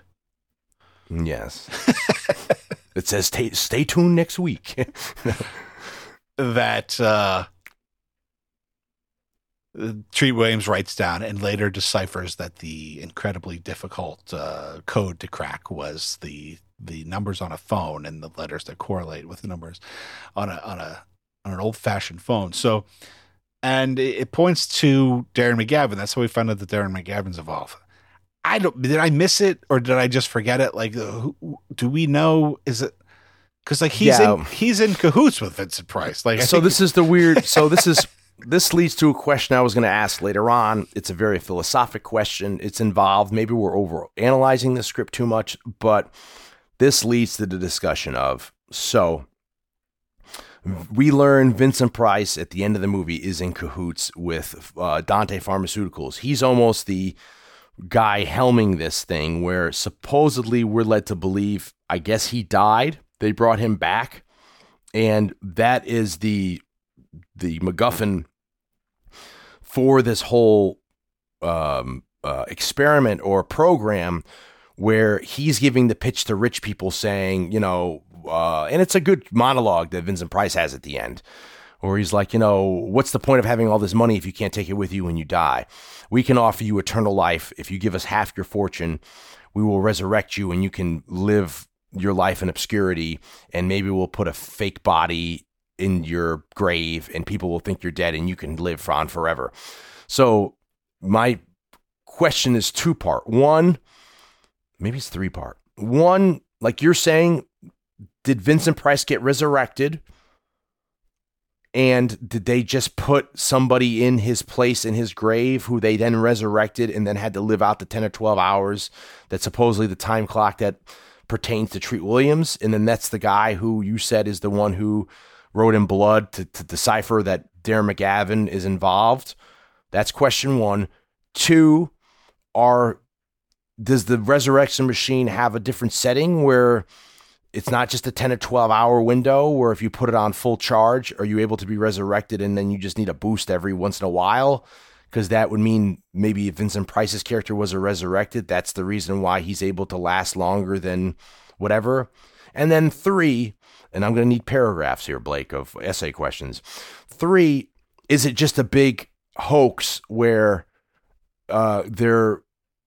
what's the word? It's a confidence scheme. They're conning all these people and they're just taking it to steal their money. They're going to be resurrected, but they're going to be stuck in their grave for 12 hours until they die. And then they're not actually going to be being resurrected as promised. Does that make sense? I think so. So what do you think about all those questions? I don't have answers to any of these questions, but I will try to we can talk it out. Yeah. So the first one, like you said, is it Vincent Price? Was he resurrected? And then they threw another guy in there, some schmuck in there, right? Yeah. That's I don't know. Here's okay. that's like the here's the thing that screws like this whole discussion up, is I don't know if it's ever clear that Vincent Price is resurrected. Oh, he could have feigned his own illness of dying. He may have faked his death to just, for what reason, I don't know. And people, I want to say that only on Saturday Night Movie Sleepovers are you going to get these tough questions and these answers. Answer the tough questions. The tough questions. We're not talking about freaking algorithms or quantitative ease or any kind of, esoteric questions. We're talking about dead heat. I guess one can assume that he's been resurrected, but we're never actually told that. I think whoever wrote, there's no indication that there's anybody at the mausoleum. Like I said, they walk up and they're just like, okay, the door's locked. He must be in there. Like they don't open the door. They don't see that there's a body. There's a deleted scene where this goes on longer. There's a deleted scene where they shot. This goes on longer, this sequence. They open the door and there's a rotted zombie on the other side that falls when they open the door. She screams and she thinks that's Vincent Price. And she's like, oh my God. And then that scene ends with Dick Miller, the great Dick Miller from Joe Dante's films, Terminator, and all this kind of stuff in Roger Corman movies. He shows up as a night watchman at the cemetery and kind of kicks them out. And sadly, his part was cut and left on the cutting room floor. So Dick Miller did have a cameo and probably was paid to be in this movie. So they do there is somebody in the mausoleum. But in the context of the movie that we're presented, the cut, yeah. We don't know. No. And so it's never answered. It's never discussed who writes the number on the inside of the thing. And it looks pretty fresh. Let's be honest. Yeah. The blood on the inside. I like that somebody probably had to take the lampshade off so that they could get their hand in there and write very neatly these numbers and some fresh blood. And it's a big jump that this person's taking, that someone's going to come in and look inside the lampshade, not just leave a letter on the desk. Like I said, there's a lot of convenient storytelling in this. It's a very Scooby-Doo-ish kind of thing. So we'll never know the answer to that question. We'll never know who wrote that. We're letting our audience down on Blake. Why they wrote it, who wrote it, who they expected to find it. It'll never be answered. They thought Mike Wallace of 60 Minutes was going to come and do a big tell-all here. Like I said, I think we are left to assume that Vincent Price was resurrected, but I don't know. Okay. Question 2. So, what's question 2? Question 2 is, what was question 2? Question 2 is, are the people really being resurrected? Or was that question 3? That might be question 3. I think, okay, well, I'm trying to cover. I think there's experimentation happening to see if they can prolong or not prolong the not to stunt the not prolong, but the opposite of prolong, the decay, the decaying process. Because I mean, she decays in my personal opinion, the best effect sequence of the movie is when the blonde woman who I can't remember her character's name or the actress's name. My apologies. When she decays, I think that sequence is gorgeous in terms of her name is Randy James in the movie, and her name is Lindsay Frost. And who's the other? Who's the woman that plays the assistant? Her name is Claire Kirkconnell, and Dr. Rebecca Smithers is the ME. That's right. Smithers. Who she leaves. I think she had a bigger part that got cut out, but we lose her for for the whole second act. And then I remember it being such a sad thing for me too, is when they throw him in the ambulance in the beginning of Act 3, I would say. Yeah. That they've killed her too, and he has to share the ambulance with her. And that was because that was Treat Williams' ex-girlfriend in the movie. So it's like, oh my God, they killed her too. You know, so the thing with Lindsay Frost, the Randy James character, who's supposedly Vincent Price's daughter, who works for Dante Pharmaceuticals, if she's supposedly dead and comes back, spoiler alert, she was under the impression as well that it was going to be indefinite, but she must be working on a really fine clock, because we see she makes her appearance right before Treat Williams is killed, and her clock goes pretty quick. I mean, she just decays, right? You know. Yeah. Well, I think that's what I'm kind of getting at. I feel like, and I think it's discussed even, that there is experimentation happening to try to stop the decaying process, to have them live, to be immortal. And I think that she's one of maybe the guinea pigs for that. Okay. And I think she's probably lived longer than that 12 hour period. And we learned she's not Vincent Price's daughter. In the story, we learned that she met Vincent Price when they were both in the hospital. And she died in the hospital. Yeah, and then they bring her back. And as you're saying, I guess it didn't happen yesterday. Yeah. And but maybe that explains why she looks great until that's her what I mean. Demise. It's like Darkman. Yeah, she just whatever her clock was when it hits, when it chimes. Yeah, she's gonna just fall. Or maybe because she's been with them the whole time, she hasn't had she didn't get her injection or whatever. Okay. Maybe she was. Maybe that's what the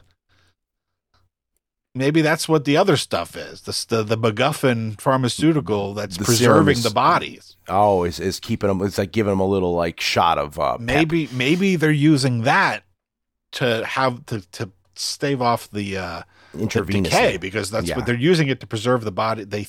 Maybe we think they're using it to preserve the body until they can use the machine. It's the out-of-patient treatment. But it's actually the drug that's keeping them from decaying after they've been resurrected. Okay. I think we might be onto something. Okay. I think you're right. I think we might be cracking this. Because that's what Vincent Price at the end, he's like, no, save the machine. You know, his whole spiel is, you can live forever. I'll give you whatever you want, money, whatever. So I feel like he does believe that this isn't going to be just and that, I guess, leads to question 3. Are they conning all these rich people? Or are they going to just have these rich people, they're just doing it to take their money, and then these people are going to be resurrected for 14 hours in their grave, and they're not going to dig them up? Maybe it's because I just trust Vincent Price. I didn't believe that it was a con. But there's no reason not to believe that either, now that you bring it up. Yeah. Like I said, because even when we watched it this time, and I was like, I did feel like I don't even know if he's been resurrected, you know? So I don't know.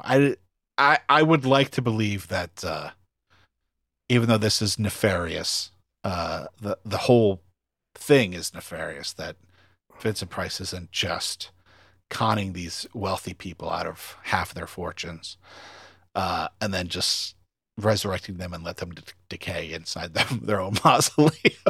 Which is really messed up. Which is very messed up.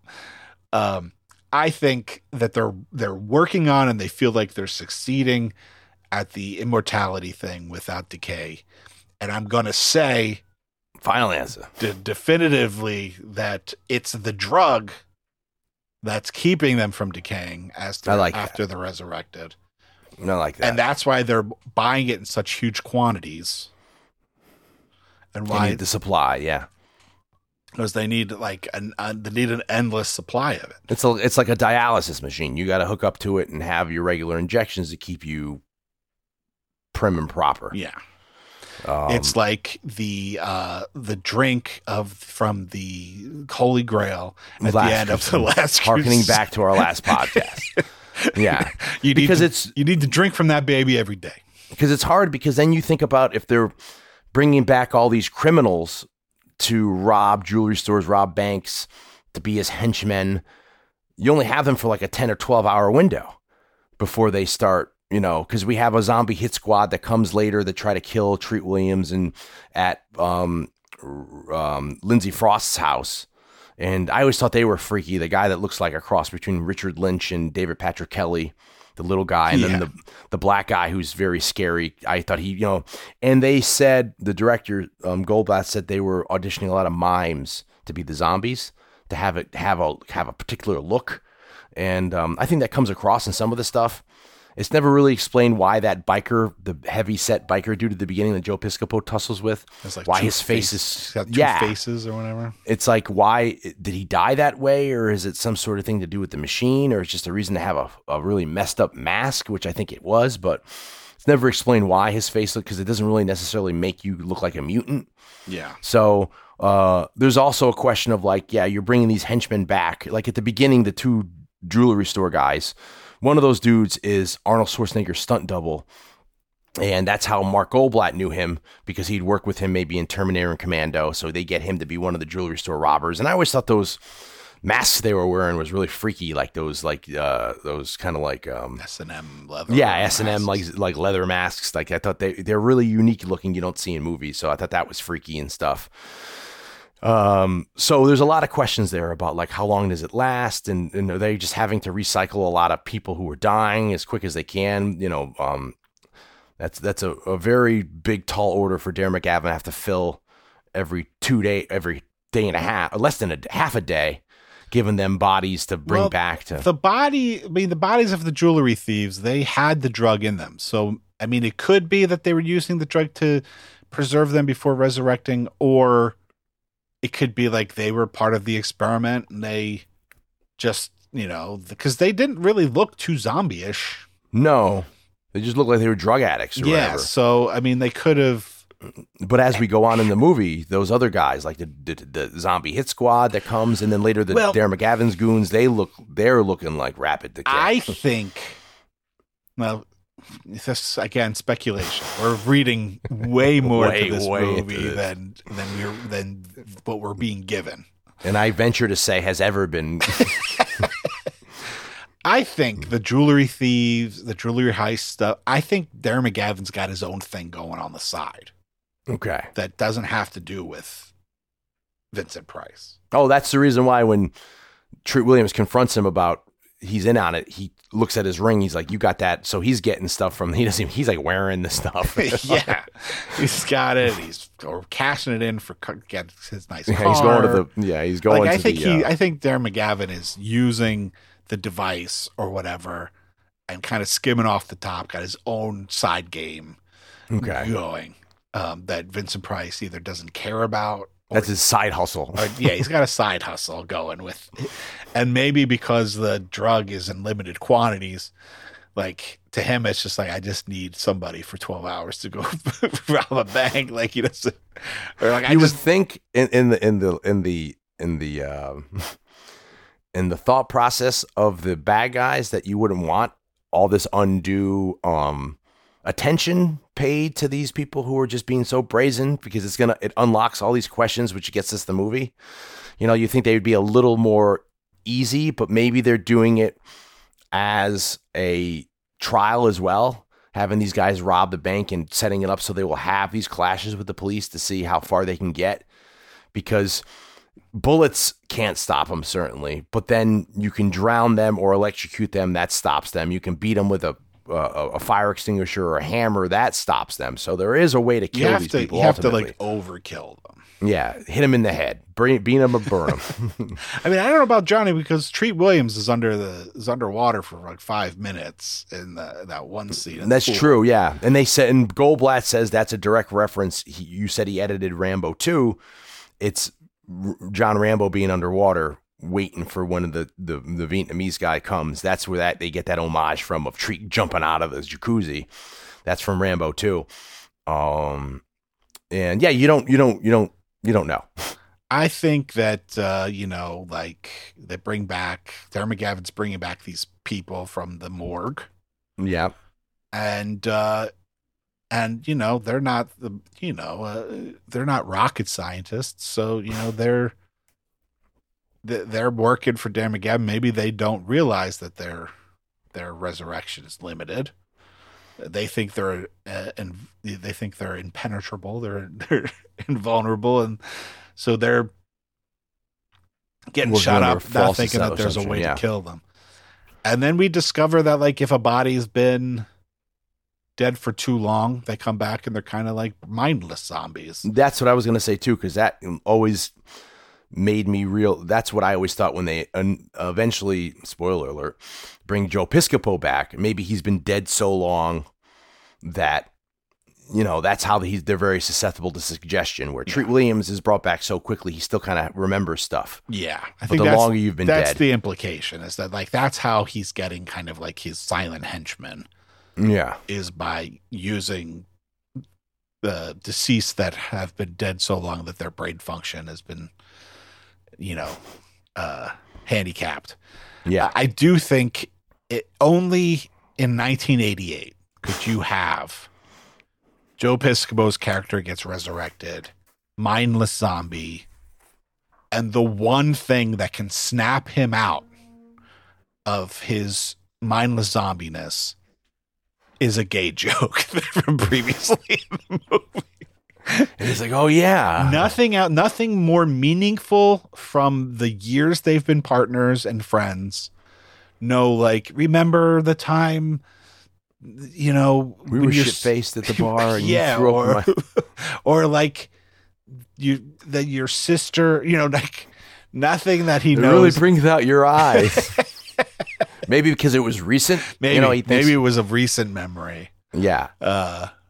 That's the one he goes to. But yeah, he looks great for, you know, how he looked being drowned. Yeah, not prune faced or. It'd be cool if they made him look like Ted Danson circa like Creepshow. Yeah, you know, have him look like that. But I guess maybe Joe didn't want to have that look. Joe's like, I don't want to go under the makeup.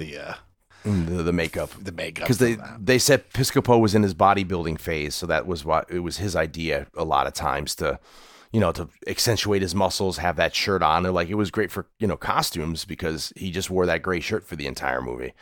But that's the reason why he looks the way he does, you know, in that ripped fashion. But it does kind of leave you with a lot of questions about stuff about, you know, all these questions we're trying to answer for our listeners. I think it's, getting the last leg of this thing. I think let's talk about Vincent Price and let's wrap it up.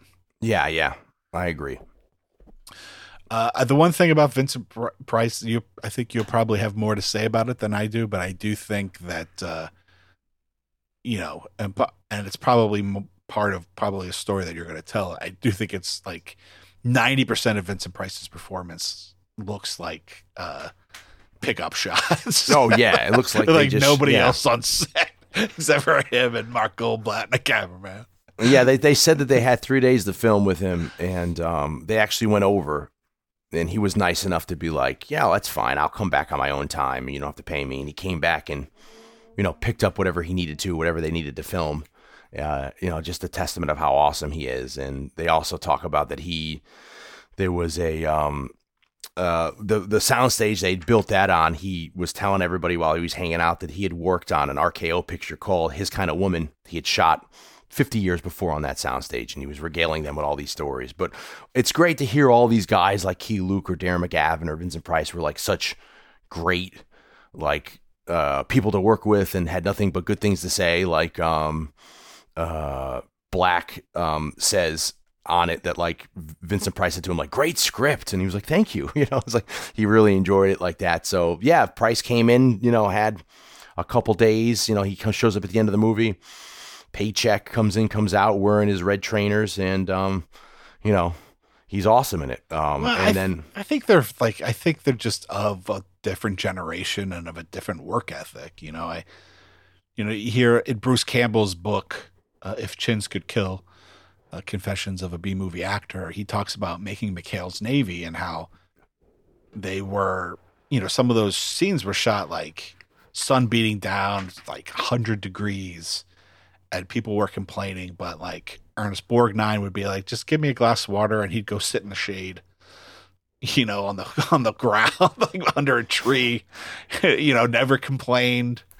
all the younger actors are complaining they want their, like their trailers or whatever. And Orange like, I need a glass of water, and he'll just go sit down and wait for his next take in the heat. I think it's just a different. I don't think people complained. Yeah, and I think they came from a different era where they're used to that. Yeah, of course, there were probably always like divas and people who had a certain amount of egos. I mean, we talk about it with Towering Inferno, the egos that were on that movie. That were certainly of a maybe not a generation of Vincent Price and Key Luke, but but still, I mean, those kinds of like difficulties with working with anybody in any business always existed. But I think for the most part, probably, I think it has to do with these guys were older guys, came from a studio system.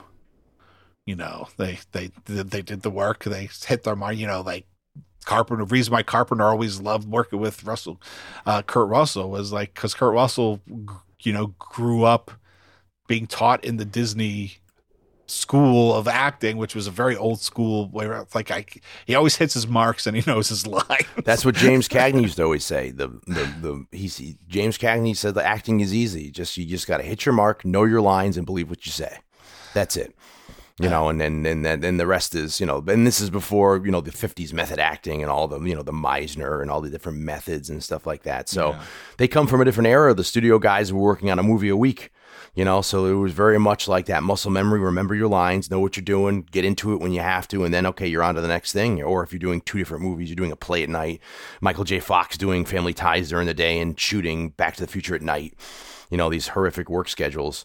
They're just from a different caliber. But Vince's Price, other than like his extended monologue where he's clearly on set with everybody, every other shot from the beginning of that scene and the end of the scene is like him standing in a doorway. By himself.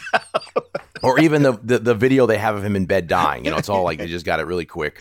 It's like everybody else go home. They bring him out on a Sunday. Just shoot all this stuff, and you need anything? You need water? You want me to make you a little cooler in here? Okay, let's go.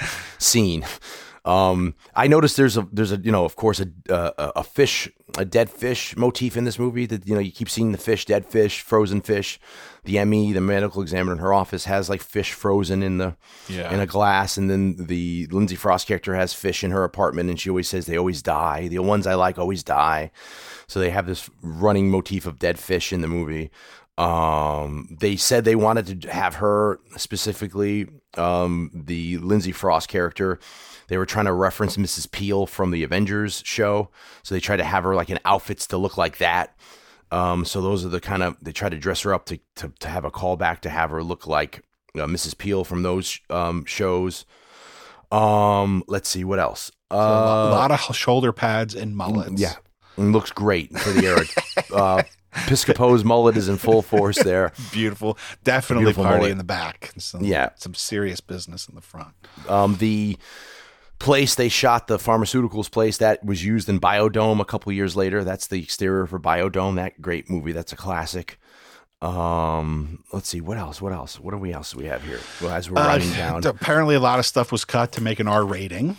Yeah, that's what gets to the MPAA. It's like, they a lot of the gratuitousness, like when in the butcher shop sequence when he gets stabbed with the cleaver in the hand, there was supposed to be a reaction shot of him looking at his hand split apart, or more when Lindsay Frost dies in the bathroom in that great sequence where it was going to go on a little longer, but they just cut it because I guess New World, they had caveats. They wanted Joe Piscopo in the picture, and they wanted it to be this concept, but they didn't want it to be overtly bloody, which is kind of like, well, you're in the terror. It's like you want to be in the pool, but you don't want to be too wet. Yeah. Well, that's part of what I was getting at the beginning, 4 hours ago at the beginning of this thing, which is like mainstream Hollywood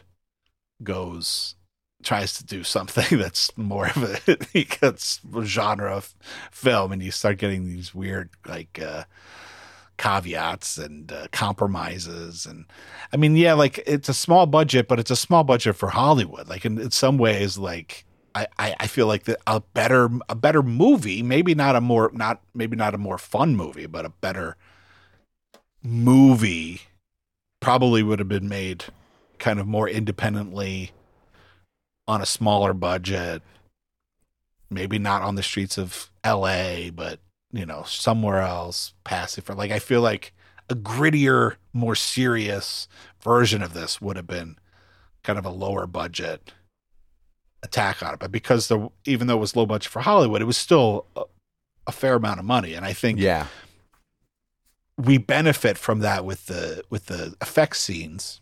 Yeah. But I think maybe like that studio interference and stuff is where we kind of, we don't benefit from that kind of thing. They were saying deleted scenes, there was going to be a longer library sequence where they were originally going to have a zombie pop out of the library, and they were going to have this big fight with the zombie at the library, which I don't think they ended up shooting. But what they did end up shooting and was left on the cutting room floor is there's a realization where Treat's, they're supposed to be in the library and she's supposed to sit back and look around and say, look at all these books, and he says this real prophetic line like, there's books here, blah, blah, blah, romance, whatever. I'm never going to have time to read all this, because now he knows his mortality. Yeah. And that was what they were trying to accomplish with the scene where she dies in the bathroom, Lindsay Frost, and she falls apart. That's when he faces his own mortality. He realizes this is eventually going to happen to him in this way. And that's why near the back half of the movie, he looks so cool where he's all like rotting, I think. And when he comes out of the ambulance, like for me, that's like the best sequence of the movie, where he comes out of the body bag and he confronts Shane Black, the patrolman who's there, like, oh my God. And he takes his badge out and he's like, I'm a cop. And he's like, you're a cop. He's like, yep. I'm like, surprise. And he takes his gun. I need your gun. I need your bike. And he speeds away. Like, I think that's such a cool little sequence. Like, that makes the whole movie there. Him being, that whole, and then I guess I couldn't tell maybe with the 4K or where you originally saw it, but the DVD version, I couldn't really tell, but there's supposed to be shards of metal in Treat Williams' face, and there's like one in his ear to make it, they wanted to make him look a little punk Rocky in the makeup at that point. So that's why his hair is almost looks like a mohawk, and he's supposed to like a piece of metal, it's supposed to be like an earring, almost hanging out, so, but some of that was lost on me because of the transfer or whatever of time and stuff like that. So apparently, allegedly, I guess maybe this is a New Line picture. Apparently they ordered a sequel. Yeah, they started writing. Evidently, they wrote a spec script for a sequel, and they were saying that they wanted to have a scene where, since everybody in this movie ends up dying at the end, the sequel was going to start off with the Smithers, the female character who dies, the ME, the medical examiner. She's autopsying herself, where you have her autopsying in real time. Treat Williams at that part in the movie, they were going to have her autopsying herself, and they talked of a sequel, because when I was watching, I was like, this would have been a great sequel. And then when you listen to the director's commentary, they keep hitting at it like, we would love to do a sequel, and they, I guess, greenlit a sequel to a certain extent, but then they wrote a script for it. And I don't know what was in that script, if it's ever been published or released, or what the flow or arc would have been in the script of the storyline. But the movie ended up, it was delayed. When it came out, it didn't make the money it thought it was going to make. It kind of was a flop. And then that's when they nixed making the sequel, which is a shame, because I think this would have been a great sequel. Yeah, I read that it was in conjunction with, per performance. Apparently it was like brutally reviewed by critics. Yeah. It didn't do very well financially, and there was a writer's strike. Oh, yeah. And the writer's strike delayed. Yeah, it delayed work on it. And then it just kind of faded into the background. Which is sad, because again, this would have been so cool if you figured out a way to have a sequel. And then the other theme of the death day, like another theme in the movie or motif with, you ever think about your death day, Raj? And, if you knew what day you were going to die, you can always, have a party that day. And then they have that dream sequence, which is, it's a deleted scene where Treat Williams has a dream, and he dreams of his death day, and everyone's there, and he's like, hey, Mom, Dad, how are you? And even Terry Black shows up as a cameo in it, and then they wheel out a big cake for him, and out of the cake comes like a zombie that looks very reminiscent of one of the Evil Dead zombies, like stop motion kind of, and it's a woman who's like a corpse that looks like a bare bones, who's like dancing in a bikini. And then, they wake up and it's a dream sequence. They shot that, but they cut that out. And supposedly they had 2 different endings for this too.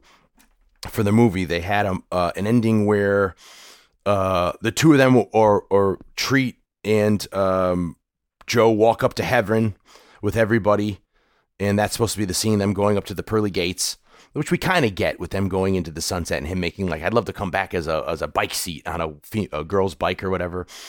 And then there's supposed to be another ending where Treat wakes up and he's fine and he's with everybody. And he's like, oh, it was a dream or whatever. And he's like, and everything seems okay and everyone's there. But then there's a pullout out of his eye. And as the gradual pullout happens, you see he's in his casket decomposing. And that's like, his what do you call that? That's his heaven or whatever, is him in his head. He's with everybody. He's been reunited with everyone, which didn't really make it. Sad.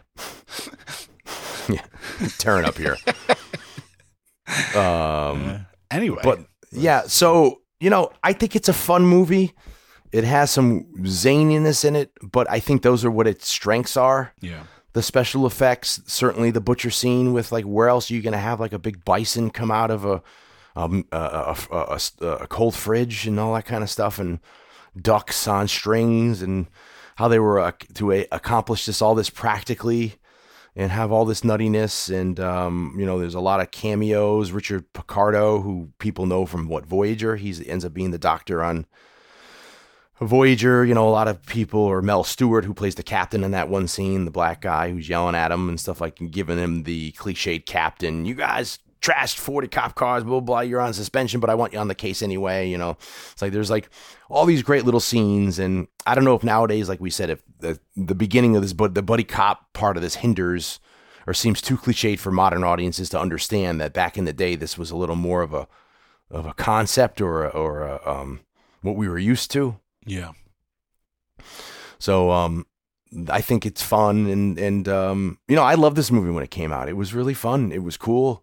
It was awesome. It was certainly what I liked, and it gave me what I wanted. And I only wish I'd seen this in the theaters, Yeah. I think people are rediscovering it, or discovering it for the first time. Like I said, clearly they think that there's an audience for a 4K UHD release of it, or they wouldn't have put it out. They expect that people are going to buy it. So, I mean, it's nice to see, we're obviously, this show is largely built around nostalgia, and we're not the only people that are nostalgic. So it's nice to see that a movie like this gets to live on, and that people that appreciate it, or discovering it for the first time, or it was fun revisiting it. It's a movie that I think was probably always on both of our lists in our heads of like, we'll get to this movie at some point. It's sad that it took the tragic death of Treat Williams for us to say, like, let's do it. So, and it was even sadder seeing those scenes where he's dead in the movie, and they're like, I'm dead, Raj. And it's like, oh, a lofty score, right? The score by Ernest Traust, good score, was really trying to be big and gravitas and bigger than it was. I like the score in it. It's got a theme song. It reminds me also of a Bud Light commercial people may remember that Joe Piscopo was in also around this era, 88, 89, where it's a black and white Bud Light commercial where he's walking in the countryside and zombies attack him, and it's very much Night of the Living Dead. He runs to a farmhouse, barricades himself in, and the zombies are trying to get in. At the last second, he opens the fridge, and there's Bud Light there, and they bust in, and they look at the Bud Light, and he gives them the Bud Light, and then they walk away. They're content, and he's like, whoo. And it came and went, and then when I met Joe Piscopo, I said to him, like, I loved you in that Bud Light commercial. It scared the crap out of me when I was little. And he's like, well, they pulled it from the airwaves because it was scaring kids, this Bud Light commercial. So he's like, yeah, it was a fun thing, and it kind of plays into this movie a little bit, But it's just funny that something like that we remember from years ago that I haven't thought of in 30 years, and then now, it's just like something that brings it back. But yeah, I had a great time. It was a fun movie. It's great to see all them working again. I loved them even making fun of themselves. Darren McGavin, clearly in the first scene when he shows up, he's got a toupee on, a piece. Yeah. And I was like, oh, look, it's so evident. But then later in the movie, I had forgotten that was a joke. So he's almost making fun of himself. And I guess that's almost kind of like a theme in the movie that, like, it's like people are presenting themselves not as they are.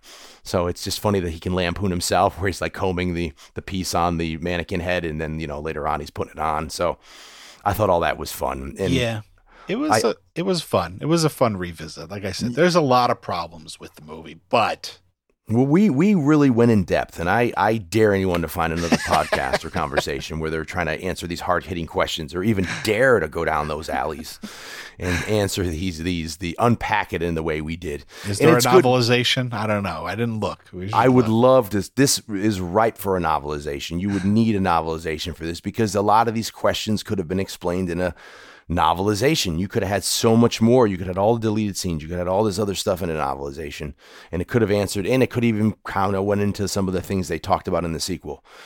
Maybe you and I should write a fan fiction novelization of this. Fiction novelization. Yeah, that would have been really fun. And it's good to see these actors who come back, like Dick Miller, Key Luke, Vincent Price, Darren McGavin, and you can tell they're having fun. They're not there to just take a paycheck and then they're scoffing their nose at, this stuff. You can tell they're enjoying themselves, they're having a good time, and it kind of reflects in their performances that they were taking it for what it was, but they were enjoying themselves at the same time.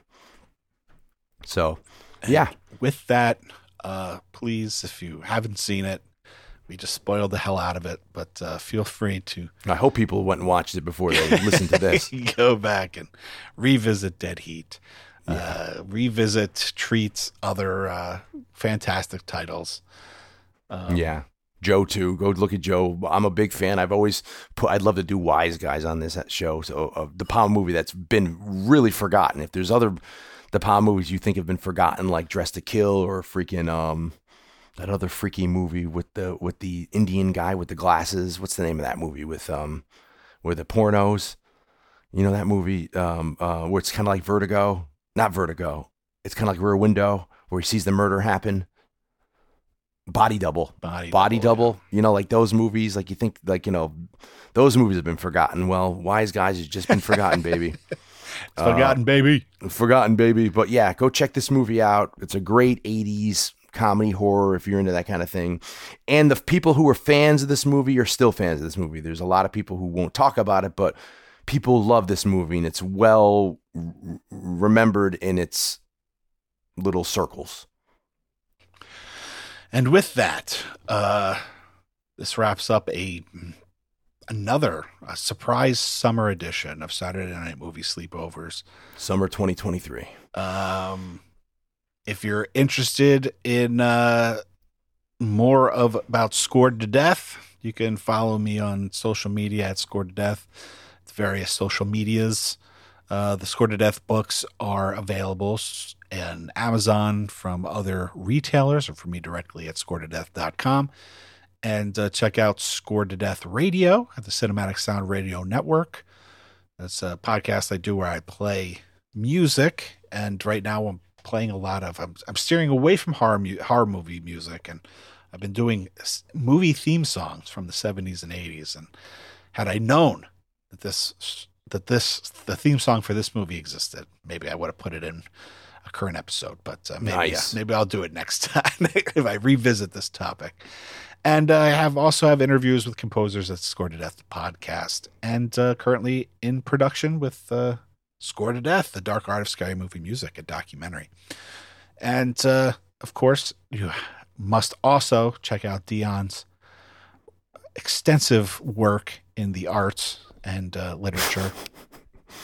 Yes, I've got 2 books, Blood in the Streets and Morris P.I. Go check them out. Like we always say, if you'd like to support us, go buy our books. They're on Amazon. You can get them on my books, ebook, paperback, and audiobook.